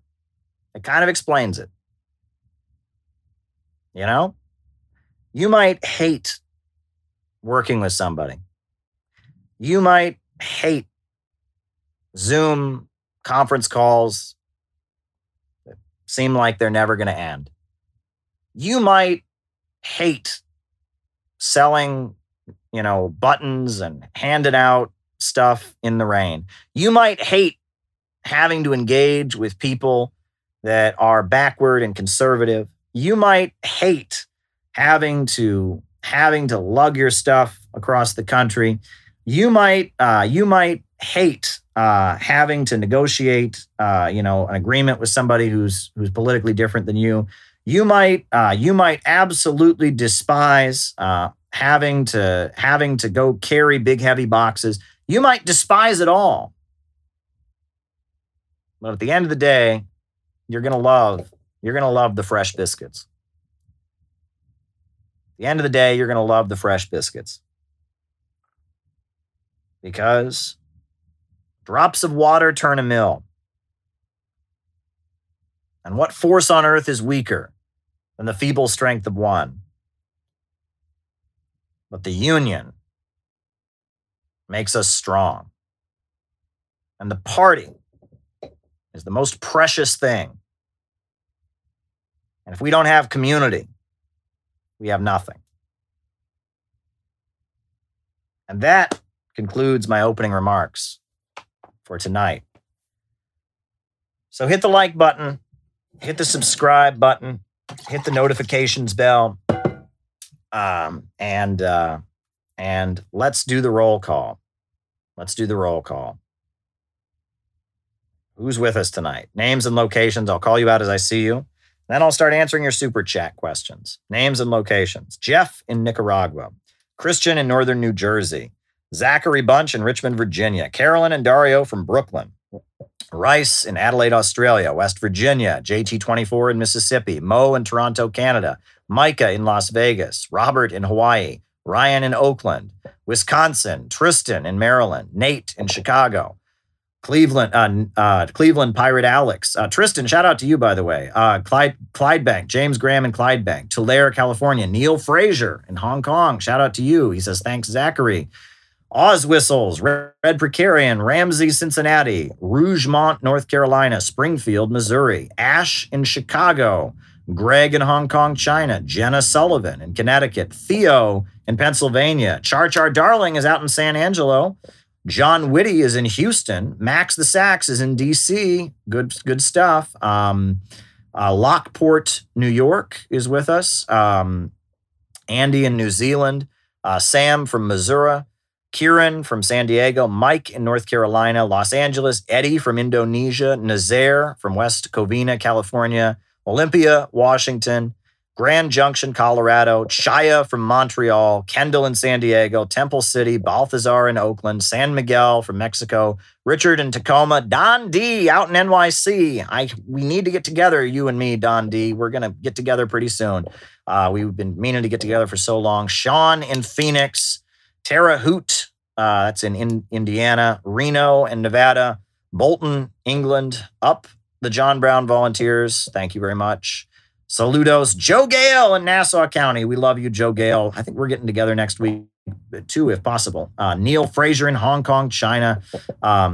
Saw you. Hope you saw my second super chat. Did I miss a super chat here? Did I miss a super chat? Go rolling back. Oh yeah, excellent analysis. We all know the capitalist class will not go down. What do you think? Revolutionary. Okay. All right. Revolutionary violence inevitable. Violence inevitable. All right, we're writing it down. All right, and was there another super chat? I listened to your article, Caleb. That is great writing. Thank you for sharing it. You're very welcome, Red Precarian. You're very, very welcome. All right, speed up. I don't want to miss any super chats. Chaya from Montreal, Joe Gale, Nassau County, Jordan in Indiana, Rocky Mountains, Carmen from Reading, Pennsylvania, Auckland, New Zealand, Uruguay, Mohsen from Iran, Michigan, Chicago, Smedley Butler.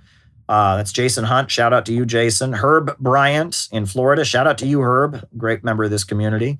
Nazgul from Morador, My Pillow Guy Basement. My Pillow. Right? What's he up to these days? Jeff in Lindsay, Canada. Boulder, Alex Gunn in Boulder. Dan Keating out there in New Jersey. Shout out to you, Dan. Shout out to you. Jeff in Detroit, Michigan is with us. Welcome, everybody. Welcome. Steve in Southwest Michigan. St. Louis. Good stuff. Anybody else? Names and locations? All righty. Okay, folks. I'm going to start answering your super chat questions. Keep them rolling in because that's what makes the second half of the show fun. Polls in Russia show the people favor socialism. Well, there's a couple factors there. Okay, so first of all, the Soviet Union is viewed very positively among the population. Soviet nostalgia is very high. Many people say that life was better at the time of the Soviet Union. The 1990s, the fall of the Soviet Union was a disaster. It's a pivotal moment in many Russian people's lives. Meanwhile, there's great national pride in defeating the Nazis. Furthermore, the pandemic has exacerbated the gap between the rich and poor, not just in Russia, but all throughout the world. I mean, Russian President Vladimir Putin condemned capitalism in a recent speech. And he talked about how the pandemic has revealed that the model of capitalism that works in the West, that has been developed in the West, is not working. And the pandemic has laid it out, and that's the Russian president talked about that. Now, you have a very strong Communist Party in Russia. That's the second largest political party in the country after United Russia. And there are a number of other socialist parties in the Russian parliament that have representation.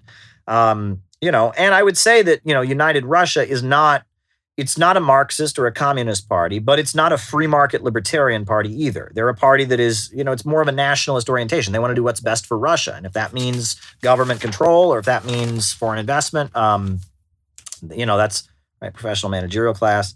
That's what they're open to. So there you go. There you go. That doesn't surprise me. Look, and in Russia, there is still a lot of government programs. The government directs a lot of the economy. It's mainly the sale of oil and natural gas that subsidizes the state, and the state uses that to subsidize a lot of industries. There's a lot of industry in Russia that is technically private but directed by the state. You can't call Russia a free market society by any means. It's not socialist in the way the Soviet Union was, certainly. And there's a lot of free enterprise in Russia. But it's not a libertarian country by any means. I mean, the government controls the oil and natural gas. The government directs a lot of the industries. Russia is very much a mixed economy. It's actually, they studied Deng Xiaoping theory when they were, reforming the Russian economy, in the early parts of the 21st century. So there you go. And the fact that the public in Russia at this point favors socialism, I would assume, based on what I saw in Russia during the last presidential election, what that means is they argue for more of a social safety net. Because that's what Grudinin, who was the candidate of the Communist Party, Pavel Grudinin, that's what he emphasized in his campaign was we need more subsidies for education. We need more subsidies for healthcare. We need to provide more of a pension for older folks. And I think when you say these polls in Russia favor socialism, what that means is they probably say that in addition to the way things are, they want more of a social safety net to exist. And that's a debate they're going to have in Russia, right? And I respect the right of the Russian people to determine their own future. And the Communist Party has had some significant gains in recent elections. And there's been some debate, and there's been some shifts, and we'll see what happens. But ultimately, the USA doesn't want to destroy Russia because it's got a strong communist party. The United States wants to destroy Russia because it's a competitor, right? They're furious right now with the fact that Russia is able to have so much influence over the price of oil and gas. That drives them crazy. They're blatantly complaining about this. The fact that Russia and their natural gas and oil, supplies has such an impact on the price. They can't stand it. They want to have the impact on the price. They want to be able to rig the oil prices. They want to be able to rig the natural gas prices. And the fact that Russia can say no, the fact that Biden has to negotiate and the European Union countries have to negotiate with Russia about how much natural gas is put onto the market, they don't like that.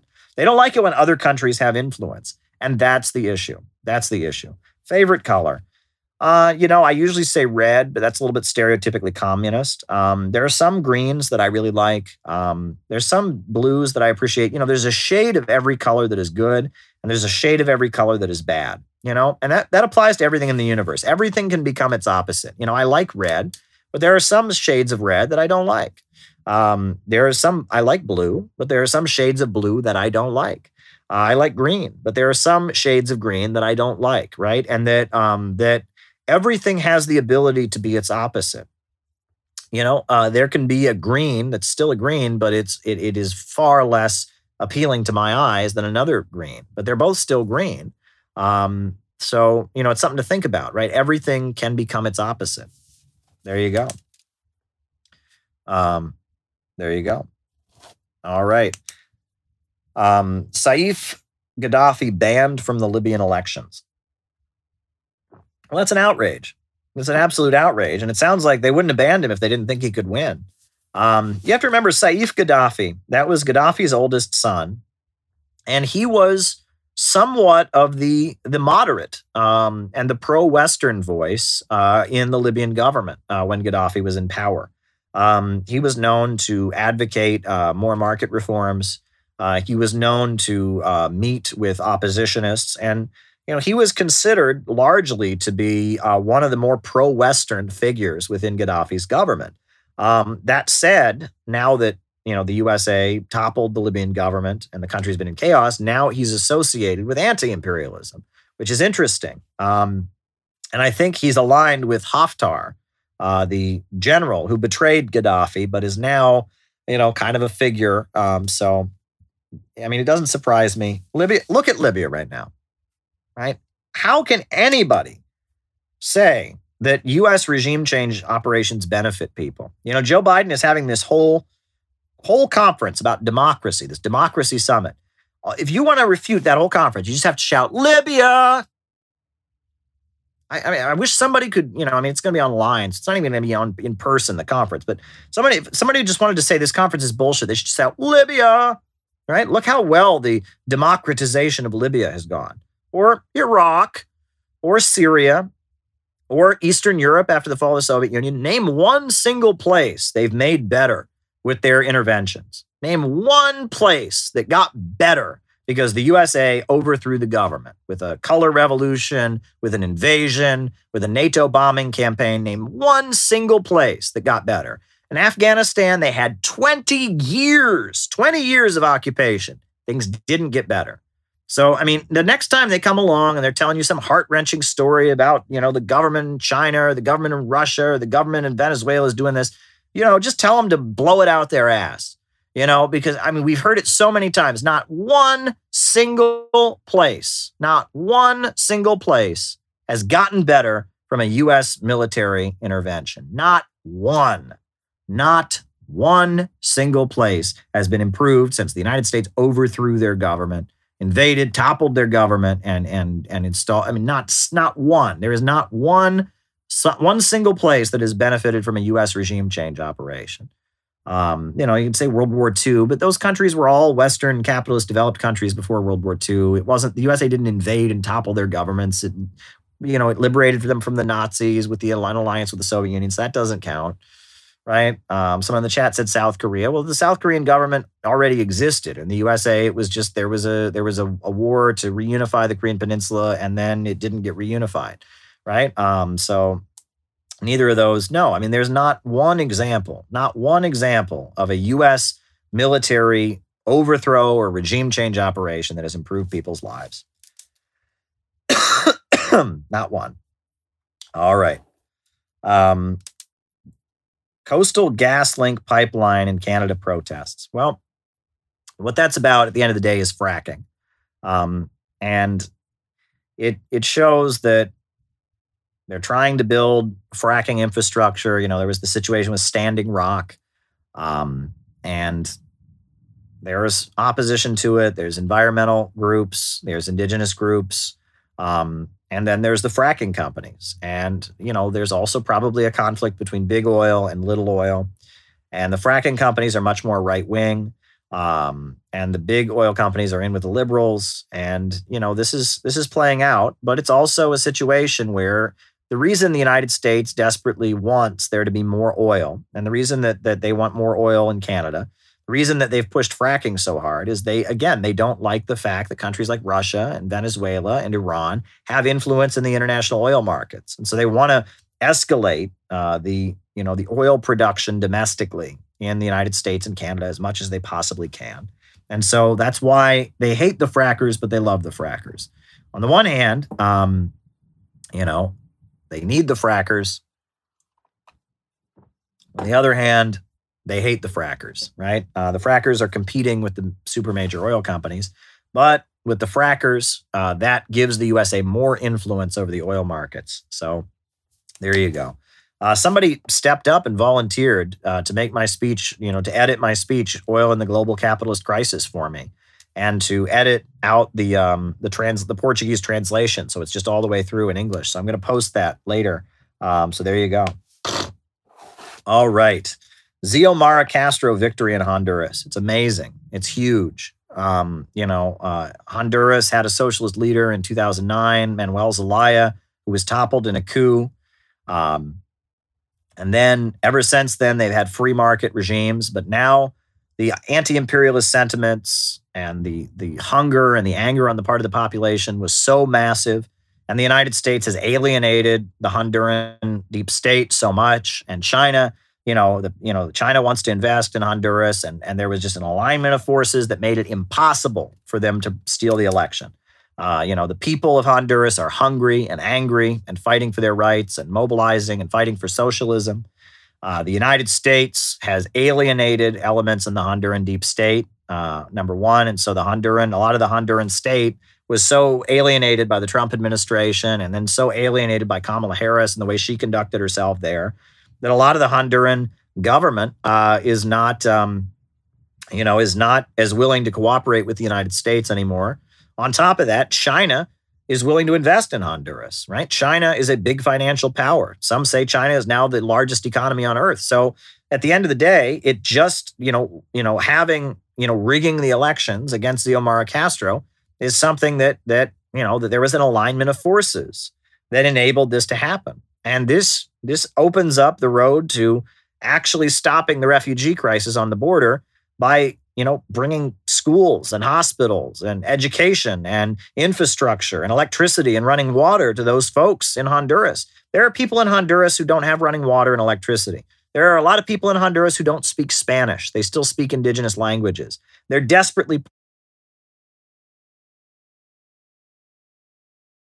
Socialism is the cure for this. If you compare Nicaragua to Honduras, compare Nicaragua to Guatemala. I mean, socialism clearly works better. And now, if Xiomara Castro can get in there, and if she can actually go full speed and actually change the economy, put in a new constitution like her husband tried to do in 2009 before he was overthrown, if she can actually get in there, put a new constitution in, start changing the military, start moving towards socialism, things could really improve for the people of Honduras. And that would be a fix to the refugee crisis. All these right-wingers want to build a big giant wall.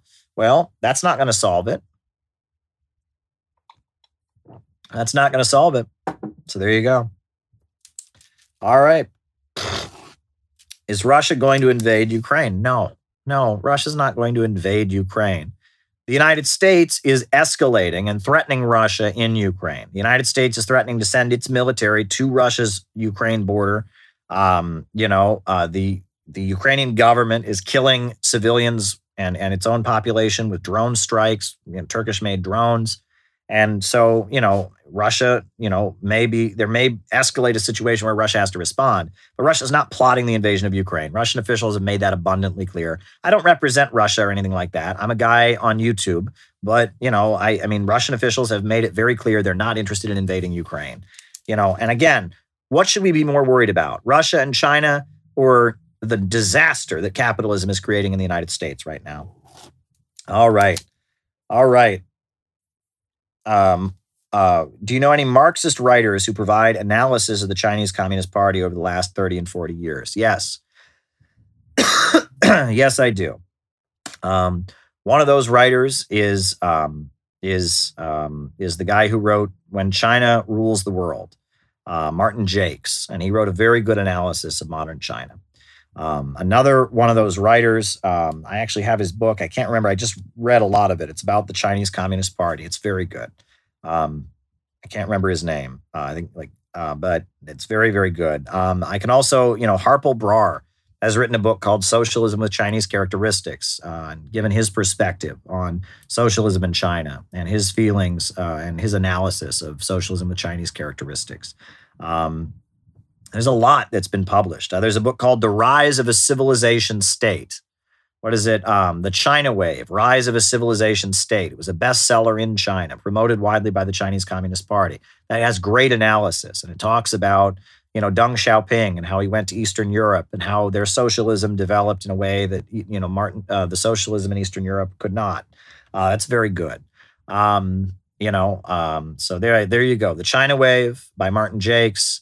That's pretty good. Or the China Wave, the Rise of a Civilization State is very good. I would recommend Martin Jakes, When China Rules the World. There you go. And I would recommend also read the Chinese Communist Party's ideological publication, Kuei-shi. I'm sure I'm butchering the pronunciation, but they publish a quarterly magazine that has ideological Marxist documents in it, which you can read. And I've got, a number of issues of it, and just read their documents on Confucianism, on socialism, etc. So there you go. I mean, read what they have to say about it. Read what they have to say about it. All right, the Irish Rebellion of 1916, the Easter Rising, the post office, the GPO, right? When James Connolly seized the General Post Office, the Easter Rising, and it was very much a socialist uprising in Ireland in 1916 during World War I. James Connolly he was a member of the Wobblies. He'd been in the IWW in the United States, but he disagreed with them on the national question. He said that the Irish people had the right to fight for their national liberation, and that the struggle of the workers and the struggle of nations for independence walked hand in hand. The IWW, the anarchists, had said that there is no nations. And he said, no, the Irish people are fighting for their nation. James Connolly wrote, he was a Leninist in a lot of ways. I mean, he didn't read Lenin. Lenin never met him and vice versa. But James Connolly, his understanding of the Irish national question and the working class struggle and how he combined socialism with national liberation. Oh my God, James Connolly must be a Nazbol, right? But he combined the struggle of national liberation on the part of the Irish people with the struggle to defeat the global system of imperialism and monopoly capitalism. He said, what is it? An English boss is a monster, but an Irish one is worse. James Connolly, he wrote, we only want the earth, but our demands most modest are, we only want the earth. James Connolly was a Marxist. He was definitely a Marxist. And he was killed. And he spent a lot of time in the United States, went back to Ireland. Absolutely. Books on liberation theology. Well, look, okay, so you have to be specific. Now, when you talk about liberation theology, you're specifically referring to a Roman Catholic current that was sympathetic to Marxism, right, in Latin America, mainly in Latin America. It was in the 50s, 60s, and 70s. You had the development of, priests. I believe there was Oscar Romero was one priest. There was a number of priests throughout South and Central America who became sympathetic to Marxism. In the 1980s, there were some priests who served in the Sandinista government of Nicaragua. And liberation theology, the term liberation theology, refers specifically to a Roman Catholic movement.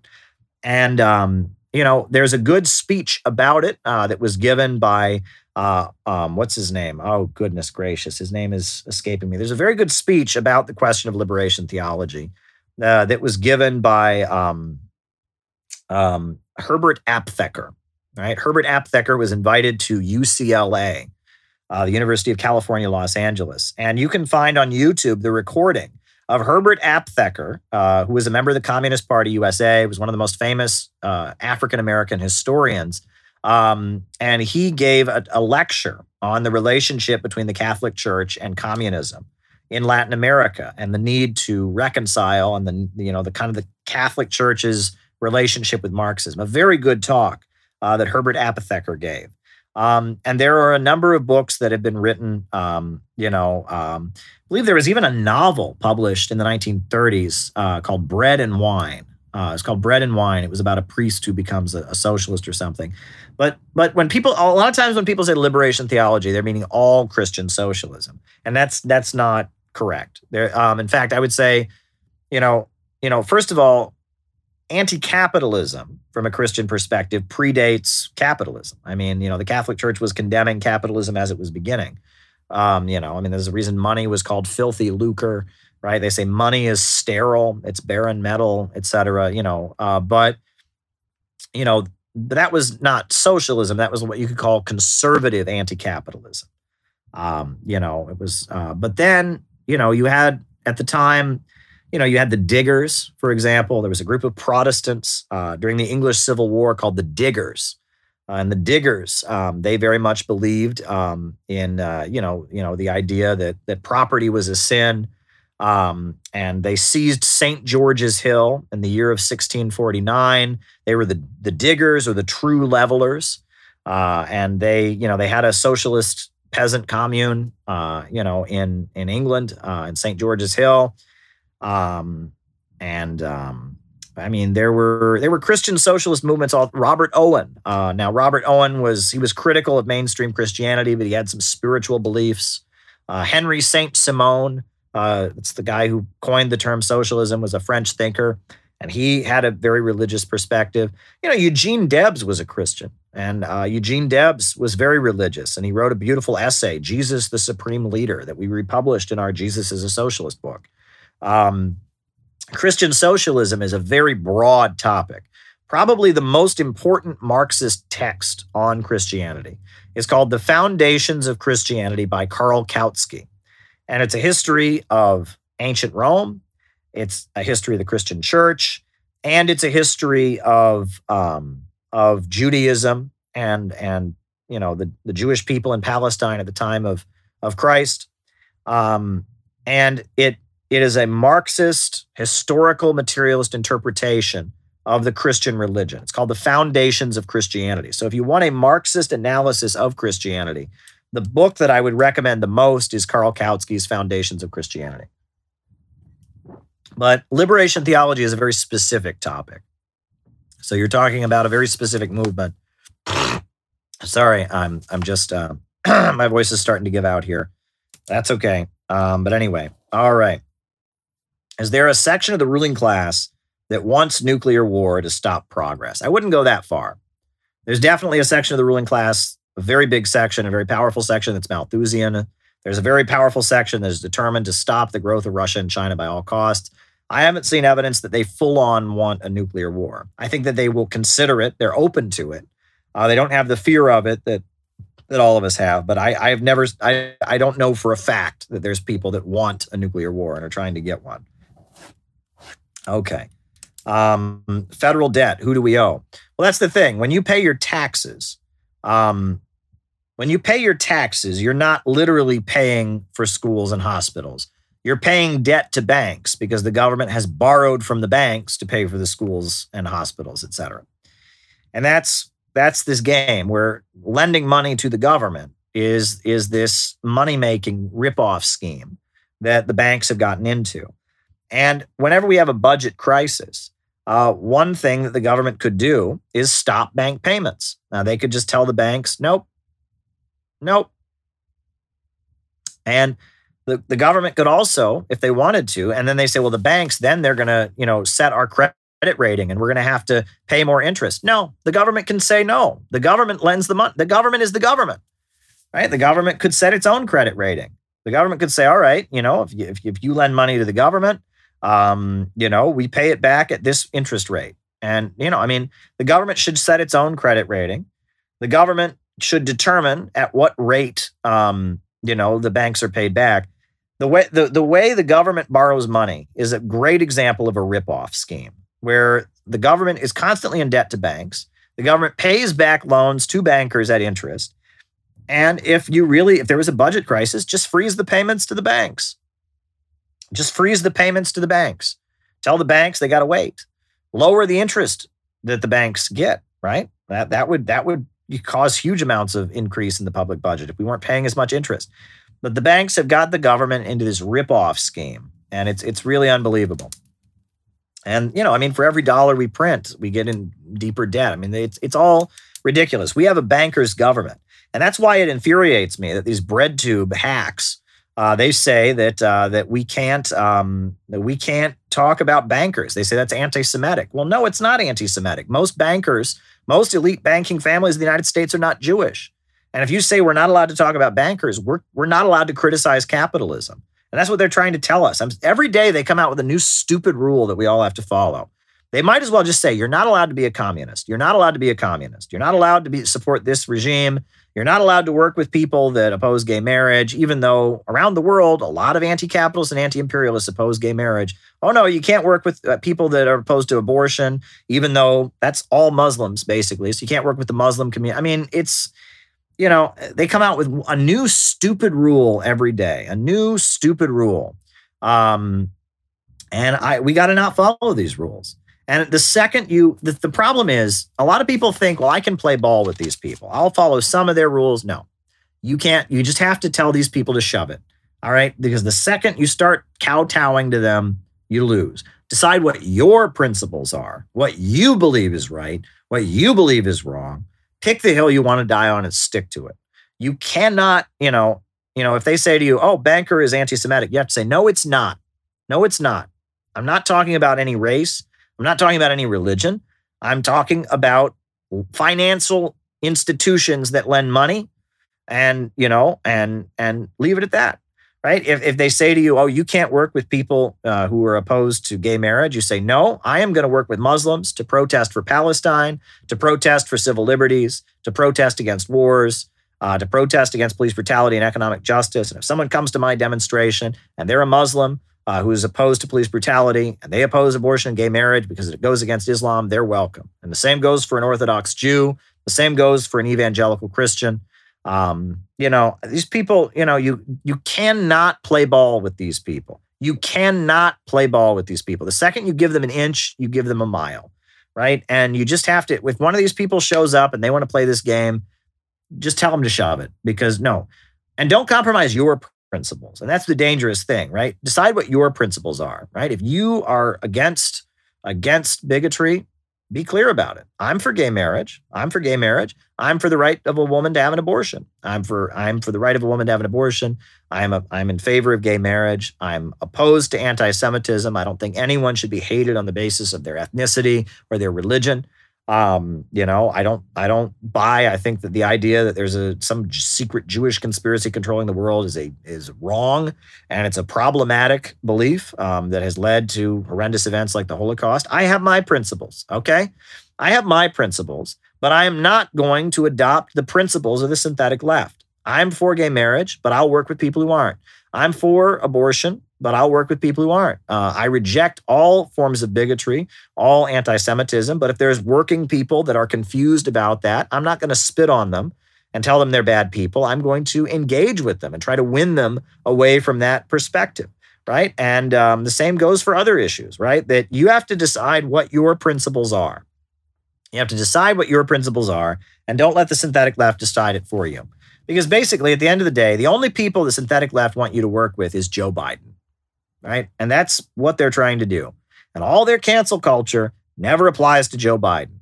They all lined up, ContraPoints, Vosh, all of them said to vote for Joe Biden, right? You can't work with anyone who's opposed to gay marriage. You can't say banker, that's a secret. But Joe Biden can, talk about super predators, and he can do all kinds of stuff. And that's okay, because he's Joe Biden. That's who they work for.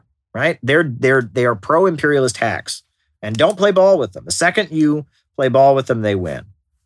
How do we advocate for communism and modern monetary theory, MMT?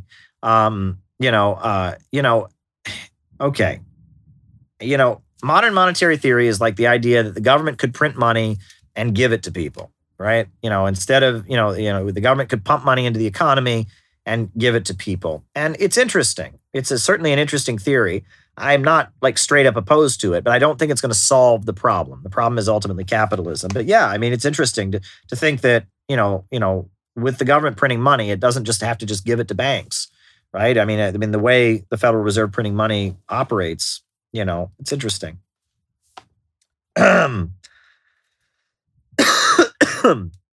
Books exposing anti-communism. Well, one good book exposing anti-communism. What's this? Reminded when you criticize the military-industrial complex. Okay, whatever. Yeah, people call me all kinds of things. Right.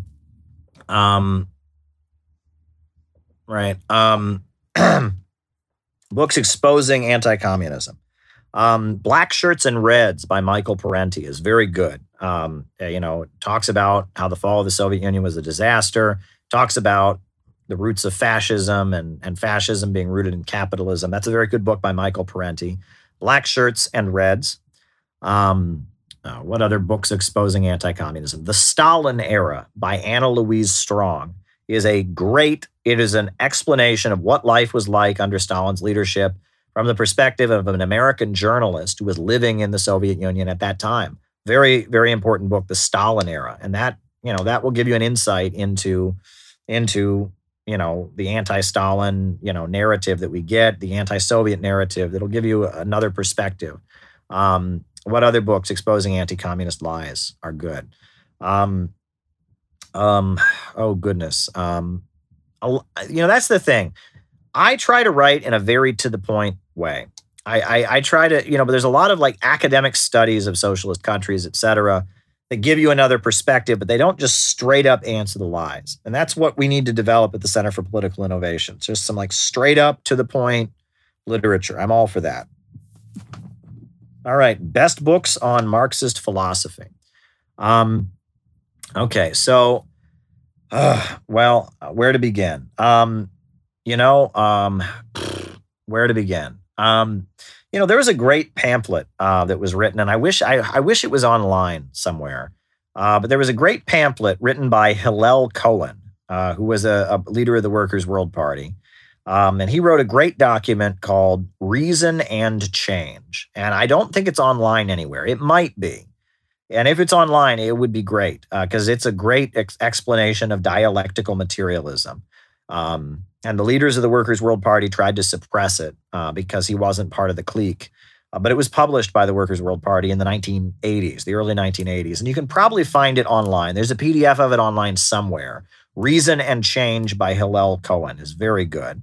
But what else? What other writings on historical and dialectical materialism are there that it would be good? I mean, it comes in anything that it's from a Marxist perspective is going to talk about that stuff. I mean, I like the textbooks, like Fundamentals of Marxism-Leninism, which is an old Soviet textbook. The first, chapter is all about dialectical materialism.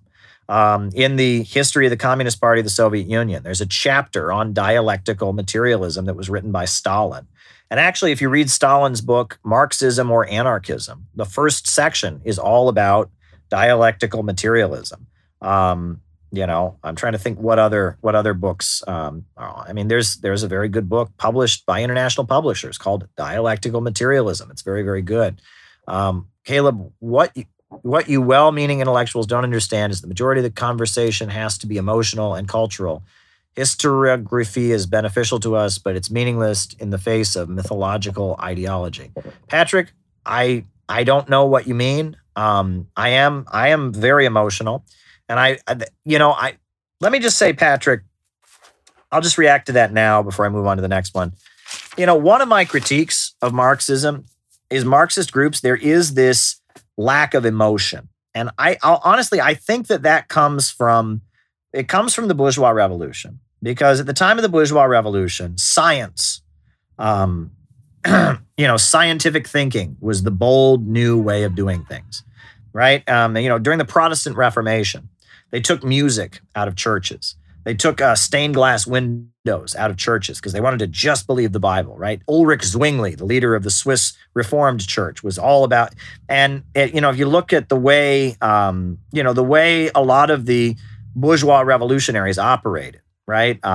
There was this desire to reject emotions, to reject passion, and to be scientific. And there was a logic to it because feudalism had depended on this kind of emotional loyalty to spiritual forces and man's quote unquote natural superiors. And so the bourgeois revolutionaries, in many cases, especially the Protestants, made a big point of trying to not be emotional, right? I mean, you talk about, Oliver Cromwell didn't believe in Christmas dinner, right? He thought Christmas dinner was sinful. You should spend Christmas thinking about God, not eating a big meal. And that a big part of the bourgeois revolution against feudalism was trying to replace the passionate emotional rituals of feudalism with scientific reason. I don't know if you know this, but this is pretty wild. But the death penalty, for example. In feudalism, the death penalty is carried out in this very emotional way. You have a ceremony and they're like, they're cutting someone's head off. They're playing the drum, and it's this big elaborate killing ritual. In the Soviet Union, when they executed people, they just shot them.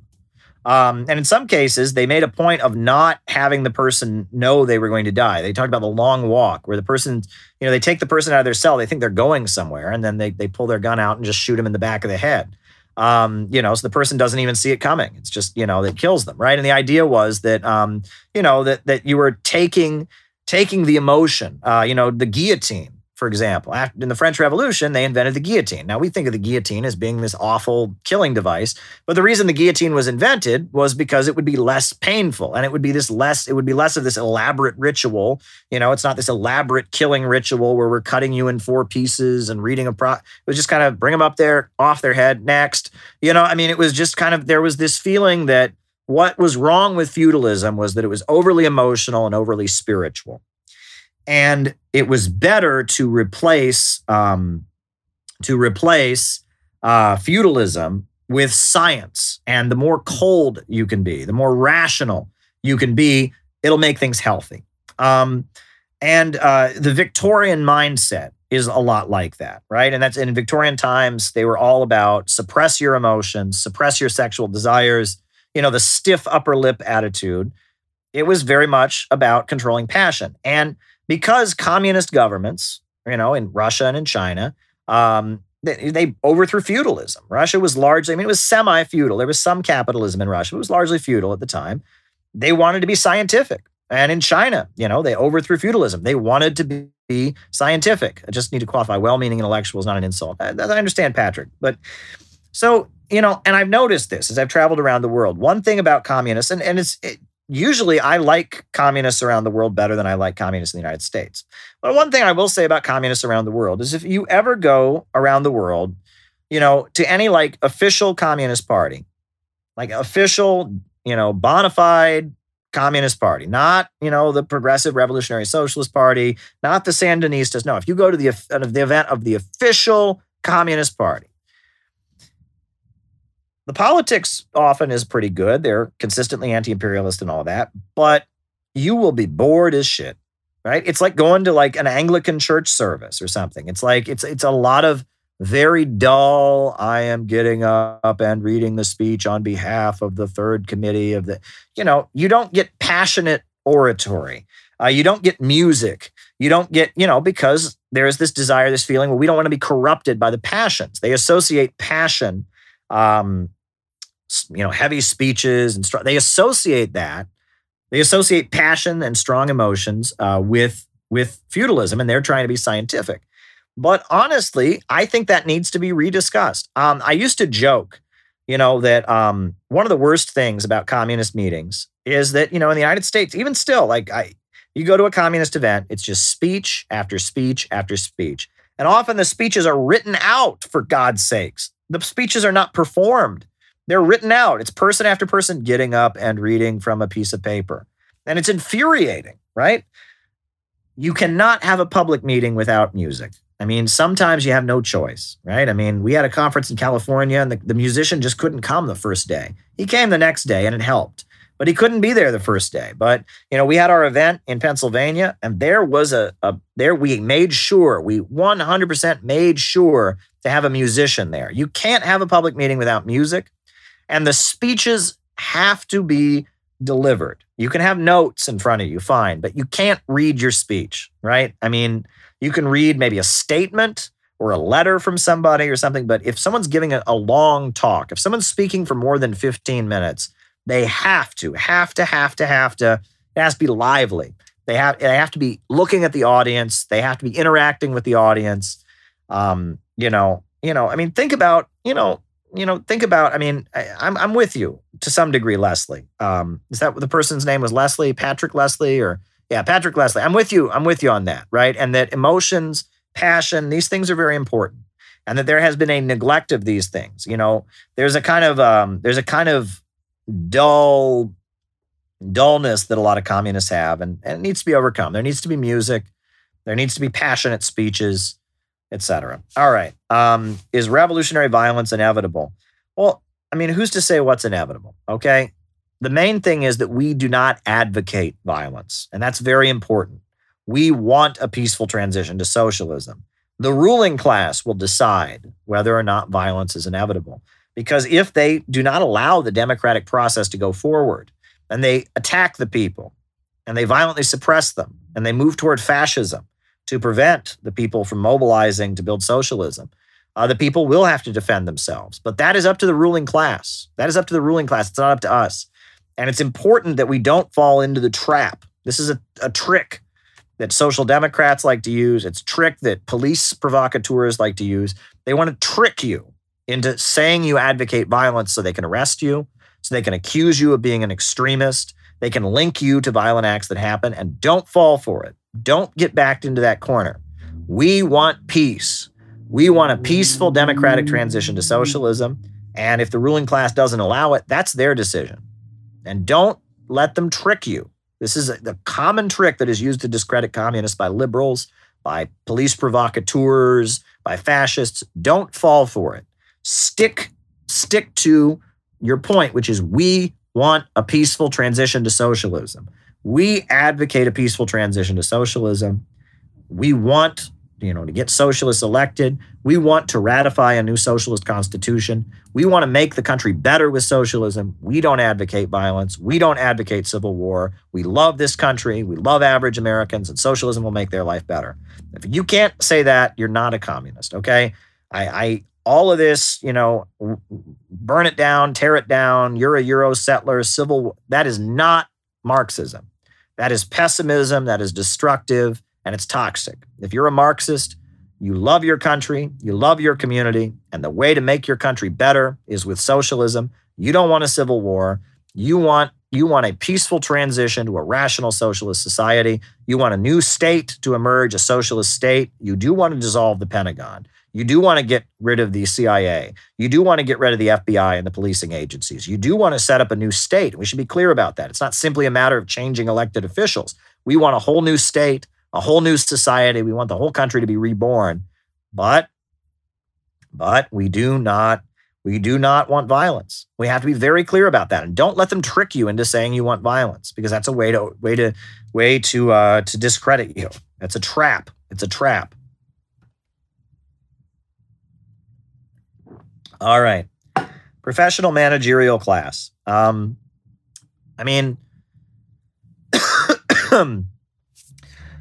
Look, okay, so there's a book called The Managerial Revolution. There was a Trotskyite named James Burnham. He was a Trotskyite who became one of the third camp Trotskyites, broke with Trotsky. He had a theory that there was a new class that had emerged that was neither capitalists nor workers. They were managers. And this managerial class, that's who ruled the USSR. That's who ruled Nazi Germany. It was neither capitalist nor socialist. And that was a big theory in the 1930s. There was a theory that there was this new class emerging called the managerial class. They were neither capitalists nor workers. They were this third class, and that they had taken power. And it's very easy to debunk. The corporations that these professional managerials work for all function to make profits for shareholders. All those shareholders have the power to fire all those professional managerials. It's still capitalism. It's still private ownership of the means of production. But there is a group of people who are paid to manage capitalism, and that exists, right? There's people whose job it is to manage capitalism. What super chat did I miss? All right. And that's the professional managerial. Well-meaning intellectual is not an insult. I saw that, Patrick. I saw that. I don't think I missed that super chat. But professional managerials, at the end of the day, they're functionaries in capitalism, right? You hire a manager to run your company. Professionals, right? Lawyers. And in some cases, lawyers, doctors are proletarians, right? If you work at a big hospital, you work at a big law firm, you're being exploited for your labor. Now, if you have your own practice, you're petty bourgeois because you have your own practice. But, a lot of doctors are proletarians. A lot of lawyers are proletarians. Now, obviously, they have a skill, and they're very high paid because they're in demand. But at the end of the day, and technically, okay, they could have their own practice. They could have their own practice if they wanted it. But there you go. All right, folks. My voice is given out and it's late, but I think we'll probably do this again tomorrow night, if I'm not mistaken. If I think I'll be able to do this tomorrow night. So we'll do this again tomorrow night. So my best wishes to everybody. A new upsurge in the struggle against U.S. imperialism is now emerging throughout the world. Ever since World War II, U.S. imperialism and its followers have been continuously launching wars of aggression, but the people of various countries have been continuously waging revolutionary wars to defeat their aggression. And while the danger of a new world war still exists and the people of all countries must get prepared, revolution is the main trend in the world today. While the danger of a new world war still exists and the people of all countries must get prepared, revolution is the main trend in the world today. Good night.